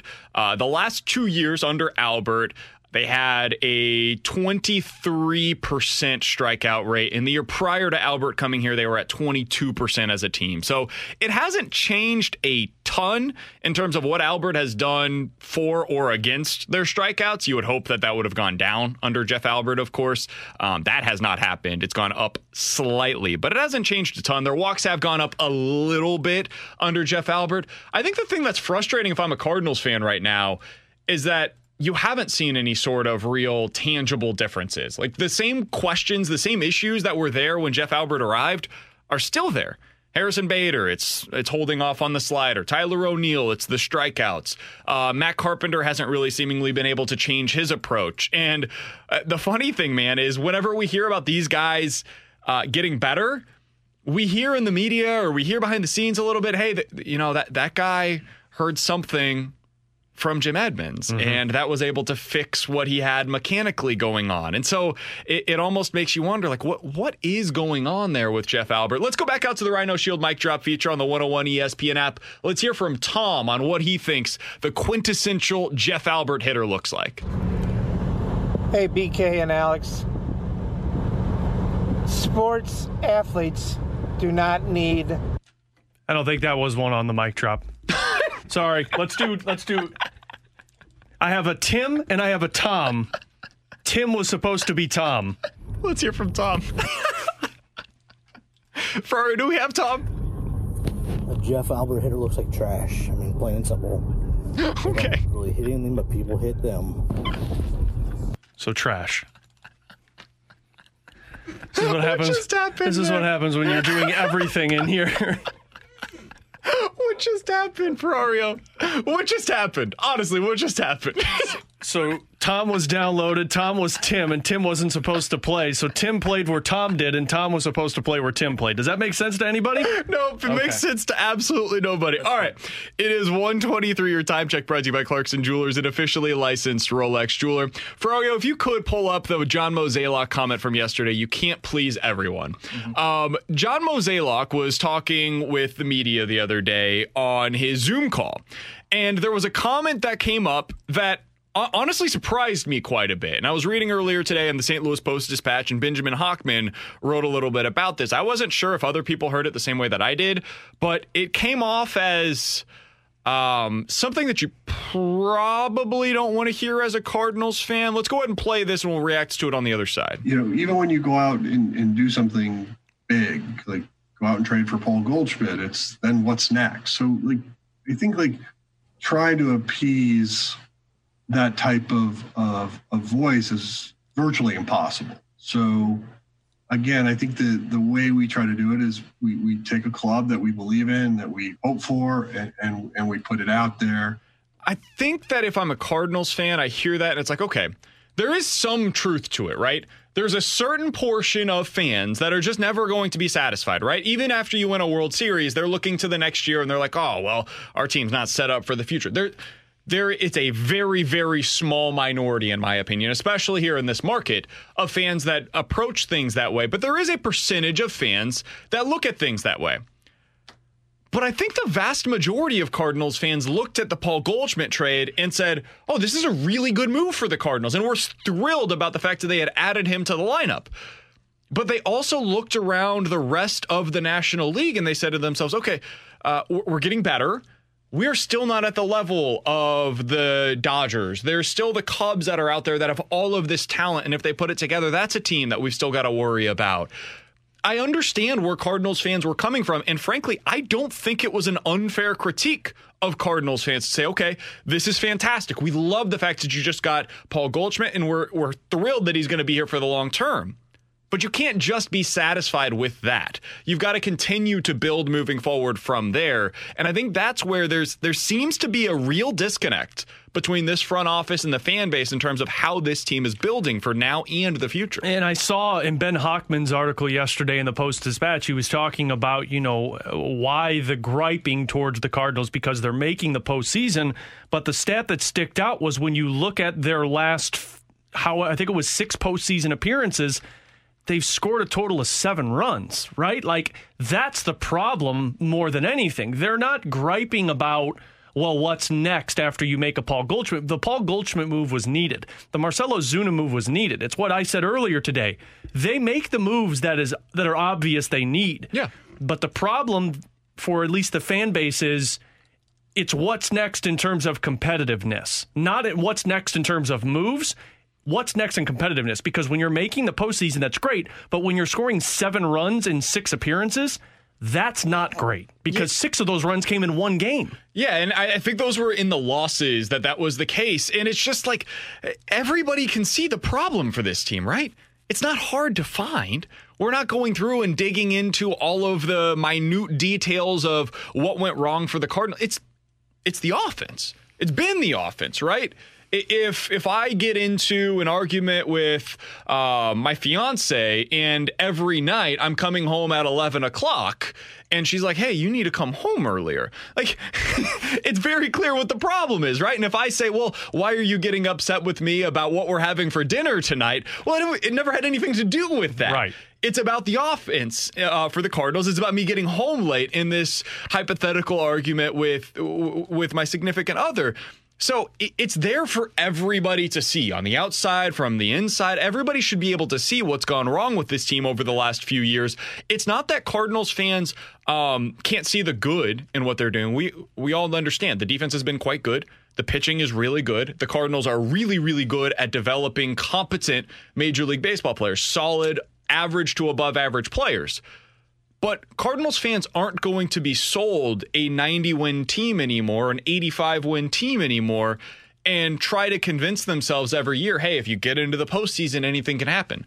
Yeah, anything can happen, but the reason why anything did happen in 2011 and in 2006 was because those teams had the roster talent to be able to make something happen in a short sample size. The current Cardinals roster, even in a short sample size, don't have that kind of a talent to be able to overcome the disadvantages that they have compared to the Dodgers, for instance. That's why when you hear the phrase from John Mozeliak, well, this team's still exciting and we still have a lot of expectations for this team, that's where the frustration comes from, because these guys have shown that they can't do that. And I know it's a shorter sample size, but at the end of the day, I'm sounding like John Mozeliak on that one right there, but frankly, you look at what they have and you can't sell somebody that they're exciting when they've seen that excitement not hit its peak at any point.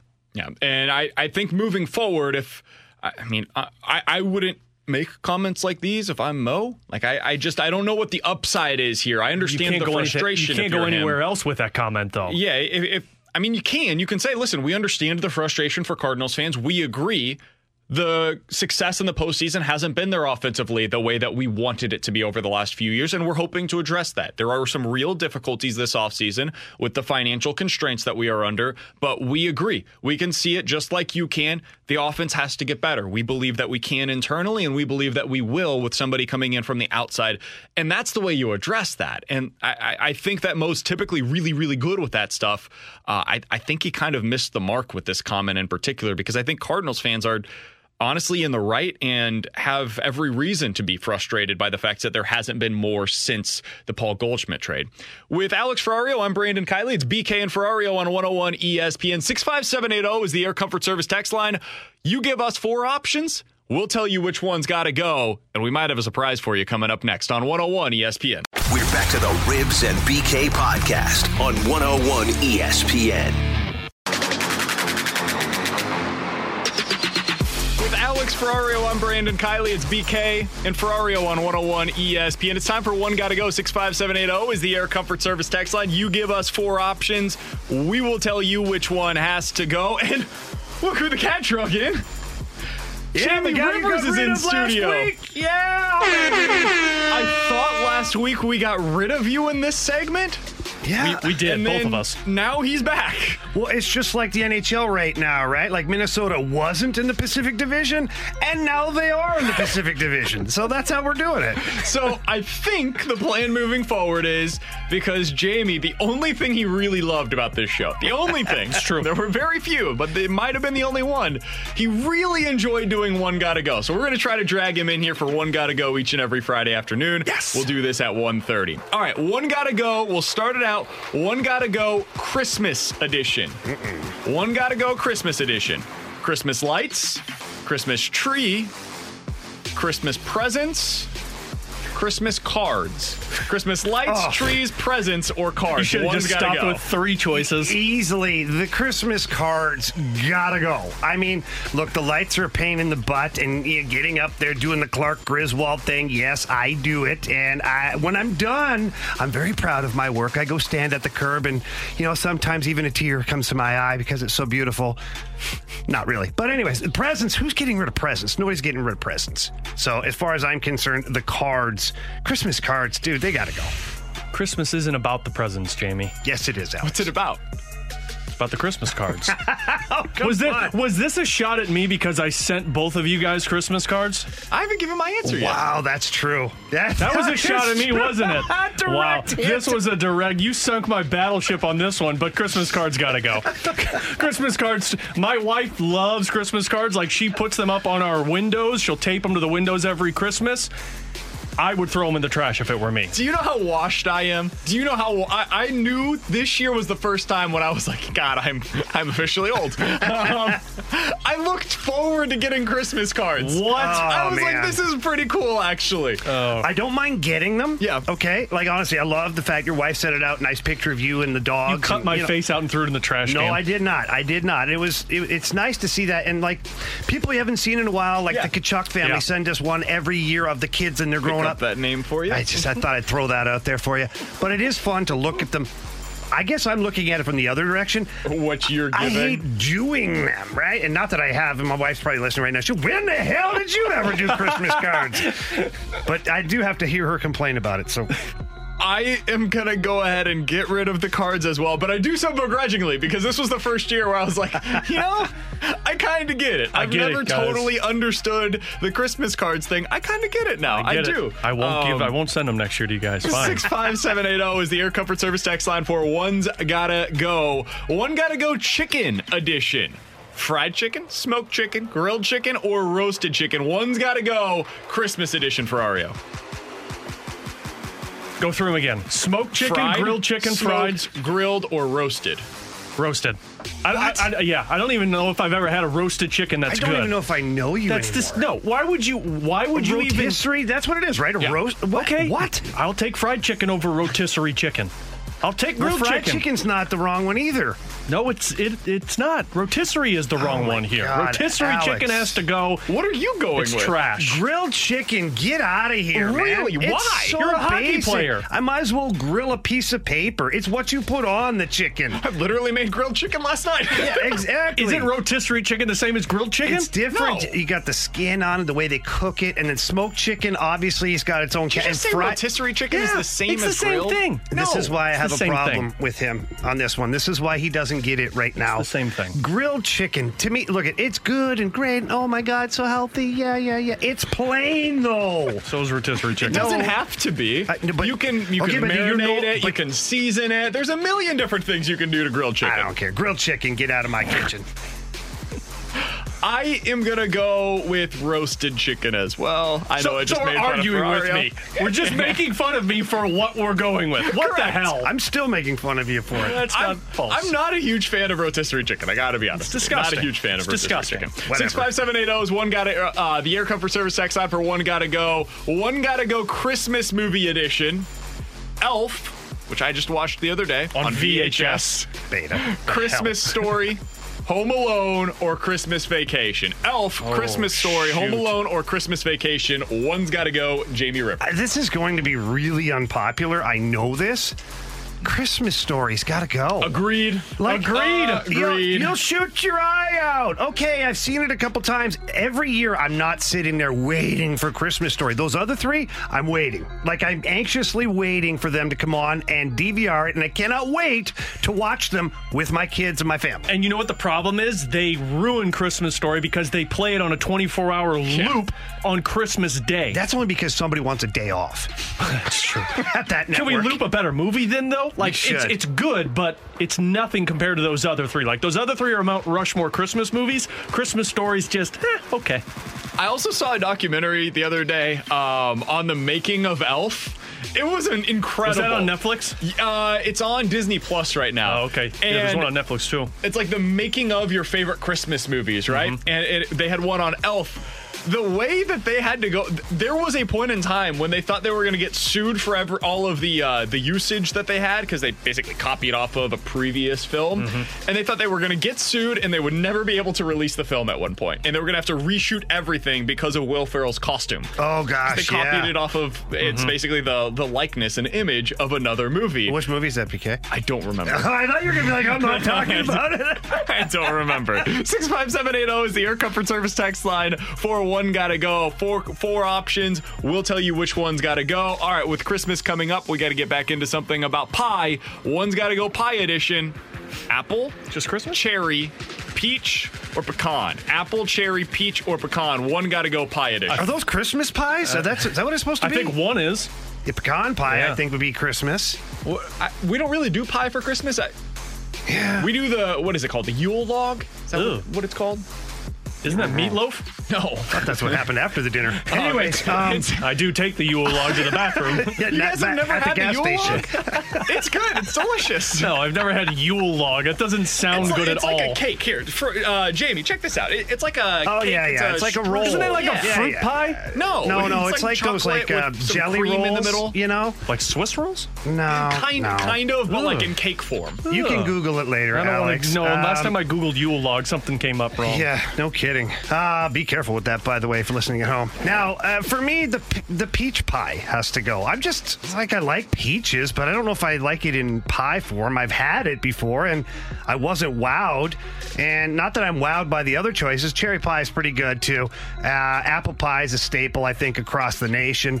And pecan pie, yeah, it's kind of a Christmas thing, and if it's made right, it's very delicious. Absolutely. So, peaches, beat it. See, it's a tie for last for me with peach and pecan because I don't think either are good, but I'll stick with pecan because it's Christmas, so peaches kind of have to go. I'm good with refrigerated peaches, but when you warm up the peaches, not so much. See, I love peaches, and I'm good on peach pie. Cherry pie's got to get all the way up out of here. All the way up out of here. If nothing else, you have to keep it around for She's My Cherry Pie. Right? That song, way better than the actual cherry pie. That is false. By the way, 65780 is the Air Comfort Service text line. Is it pecan or pecan? Depends where you're at, I think. I call it pecan. I call it pecan as well. What do you go with? I call it pecan pie, but in Canada, I know they say pecan all the time. Really? Yeah. The other thing, 65780, do people not like Yule logs? No, because they're disgusting. You literally never had one before. That's because it looks disgusting. He literally doesn't even know what it looks like. It looks disgusting. He said it's disgusting. You're like and my it looks kids. terrible. You have an opinion. You don't even know what we're talking about. That's fine. I don't need to. It's just a bunch of random things meshed into one. Yule log isn't bad. It's not delicious. great. A Yule log is what happens when you eat a bunch of things for dinner and then you go to the bathroom. We've already gone at the gas station. 65780 is the Air Comfort Service text line. You do that whenever you go over to your father-in-law's house. That was a good one. I do that. From the 314, one gotta go cold weather clothes edition. A hoodie, sweatpants, a pullover sweater, said a sweatshirt. We're just going with those three. Hoodie, sweatpants, or a pullover sweater. A sweatshirt would just be like a hoodie with no hood. Yeah. It's a sweatshirt. It's like an ugly Christmas sweater. Yeah. Like a knitted sweater. Okay, one of those four like gotta go. Yule log, all except that he doesn't know. I You don't hate know what a Yule logs. sweatshirt is? I hate Yule logs. For me, all of them gotta go because I'm always so damn hot. I just like to be cold. That's actually very true. I guess I don't think I have seen you in sweatpants before. Oh, yeah, he wears sweatpants all the time. I do wear sweatpants. Do you? Yeah, he wears sweatpants all the time. I was about to say, I know Stalter's the guy that's coming in every day. Not anymore. With He's Mr. Jeans guy now that he's on the fast really? lane. Hey. He's got to upgrade his game a little bit, I guess. I don't know. Well, you're the sweatpants I noticed guy. that you came in a suit today. Suit, looking tie. good. It's his I like to birthday keep it suit. neat. I'd prefer you to go change. I was a little surprised. I was taken aback by it, Still but I a respect suit. it. For me on this one, though, all jokes aside, I think the sweatshirt has to go. I don't wear a sweatshirt. I'll wear a hoodie. I'll wear a quarter zip or something like that. Sweatshirt's just not my thing. Yeah, sweatshirt for me, too. I don't know if I even wear sweatshirts. Like, the ugly Christmas sweater's the only thing, and I don't even do that. Hoodies and sweatpants are a staple in the winter, and the pullovers every once in a while. So, yeah, sweatshirt's got to go here. Yeah, I'm going to go with that as well. It's a cardigan. Thanks for noticing. 65780 is the Air Comfort Service X line for One's Gotta Go. 4 options. We'll tell you which one's gotta go. I'm with you guys on the sweater. From the 314, One's Gotta Go on Christmas Day, weather edition.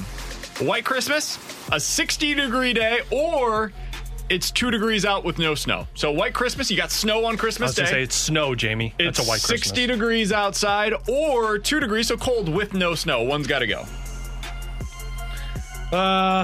I'm going to go the 2 degrees cold with no snow's got to go. Because if I don't have snow, what's the point?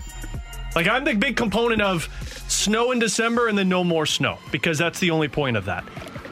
But if it's not going to be snow, give me If it's just cold with no snow, well, why is it cold? Why do I want it to be cold sun. Okay, you're both into the moonshine too early here, okay? It is a Friday. 60 degree on Christmas Day. Mr. Canada. Yeah. But listen, I played Mr. Moose. I played in Florida, and I spent a Christmas down where it was warm, and it sucked. No, it doesn't. It does. Listen, it absolutely sucks. I like a white Christmas or have it be cold, something that makes me feel like it's Christmas. Now, to your point, Mr. Canada, you're right. I grew up, and every time we had Christmas, we had snow or it was freezing cold. So that, to me, that's my happy place. Okay. You shouldn't make fun of me. Alex, I'll tell you what, next time I'm breaking that finger. I didn't do it. Right off.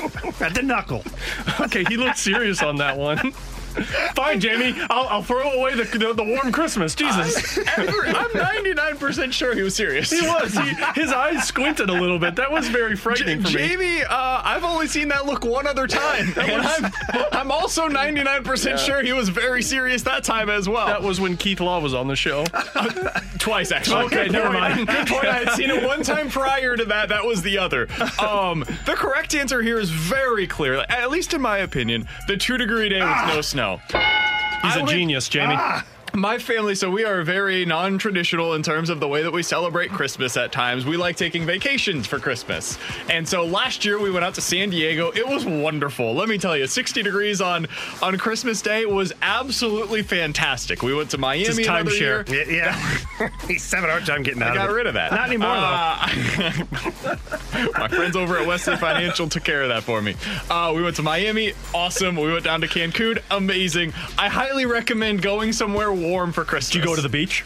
Of course. Oh, no, I thought you went and sat in the pool. They built a sand tree. I didn't say I went into the built water. A sand tree. I didn't say I went into the water. I went onto the beach. He looked at Totally the beach different. in the pool And then at went his back into the timeshare. pool. Yep. Yeah. Had a tubby after. Whoa. What? That's not sure what you're referencing. That's not here. allowed anymore. With Jamie Rivers, he's a former Superstar Blues defenseman, and Alex Ferrario. I'm Brandon Kiley. It is BK and Ferrario on 101 ESPN. Coming up next, we'll cross things over with the Fast Lane. We're back to the Ribs and BK podcast on 101 ESPN.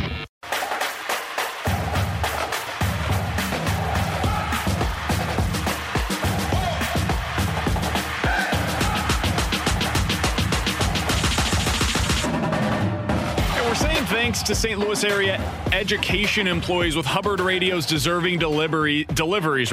Today's Deserving Delivery is put together by 101 ESPN, Hubbard Radio St. Louis, and Scott Credit Union. Let's try that again. Scott Credit Union. It is going out to Barnwell Middle School in St. Charles County. It is brought to you by Super Smokers Barbecue. Where is the next deserving delivery headed? You can nominate your favorite school staff now over at 101ESPN.com. Huge thanks to all the area educators and staff working hard during these extraordinary times. Crossing things over with the Fast Lane, Anthony Stalter in studio. Stalter, what's going on, man? And we got the weekend. Got a lot of good action. It's close. Got a little good action. Football, college football, NFL, college basketball. Should be a good week. Should be a good weekend. So, question for you. My wedding date is December 11th of 2021. So today is officially 1 year away. What is this next year going to be like for me? Because you've gone through this, Ferrario. You've gone through this. We are mostly done with the big stuff, like the photographer ready to go, the venue already in the books, like all of that big stuff that you have to kind of check off. We're good with all of that so far. What am I now going to see that I'm not anticipating, though? So the next year is going to be easy for you. It's going to be the wedding day that is going to cause you the most stress, because that's when everything that you thought you had ironed out and good and done, crap starts to go sideways on you. And then you've got to put out fires. I think I told you this before. I viewed myself going into the wedding, I was a fireman. That was it. My job was to put out fires. So that way the significant other does not find out that there are fires that that's are taking correct. place. Okay. Or if, there are some issues, then you put her out, Okay. If she accidentally sets herself on fire. You don't kill her. Same experience for you? You don't kill her. You put her out. You save her. You put the fire out is where it's going from. Smooth sailing until the wedding day. Yeah. Then crap's going to go wrong. I guarantee it. Katie was incredible because she did all of those little things as much as you can leading up to the wedding, to where it's felt like everything was done.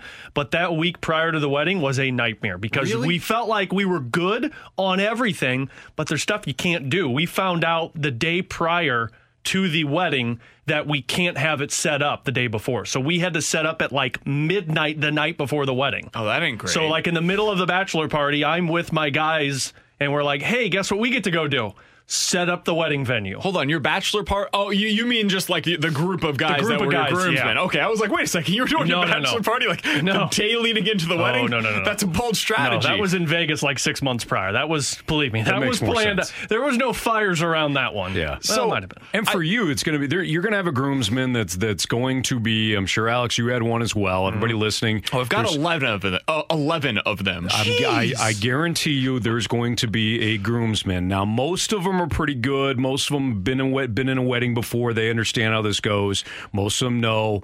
Put on the big boy pants. Leave the groom alone. Mm-hmm. There's always one that starts blowing you up about the where do I pick up the tux? Where do I do this? Whatever, the day of. And then you'll never talk to that groomsman again. So Stalter's saying this because he knows that's going to be him. No. I've been in enough weddings. You him? I've been in enough weddings. I know how this goes now. And I had my own wedding, and I had one groomsman that day of is asking me 42 questions. He's texting the group, right? And my best man stepped up and said, "Hey, text me. Don't text Anthony. Done. He's out.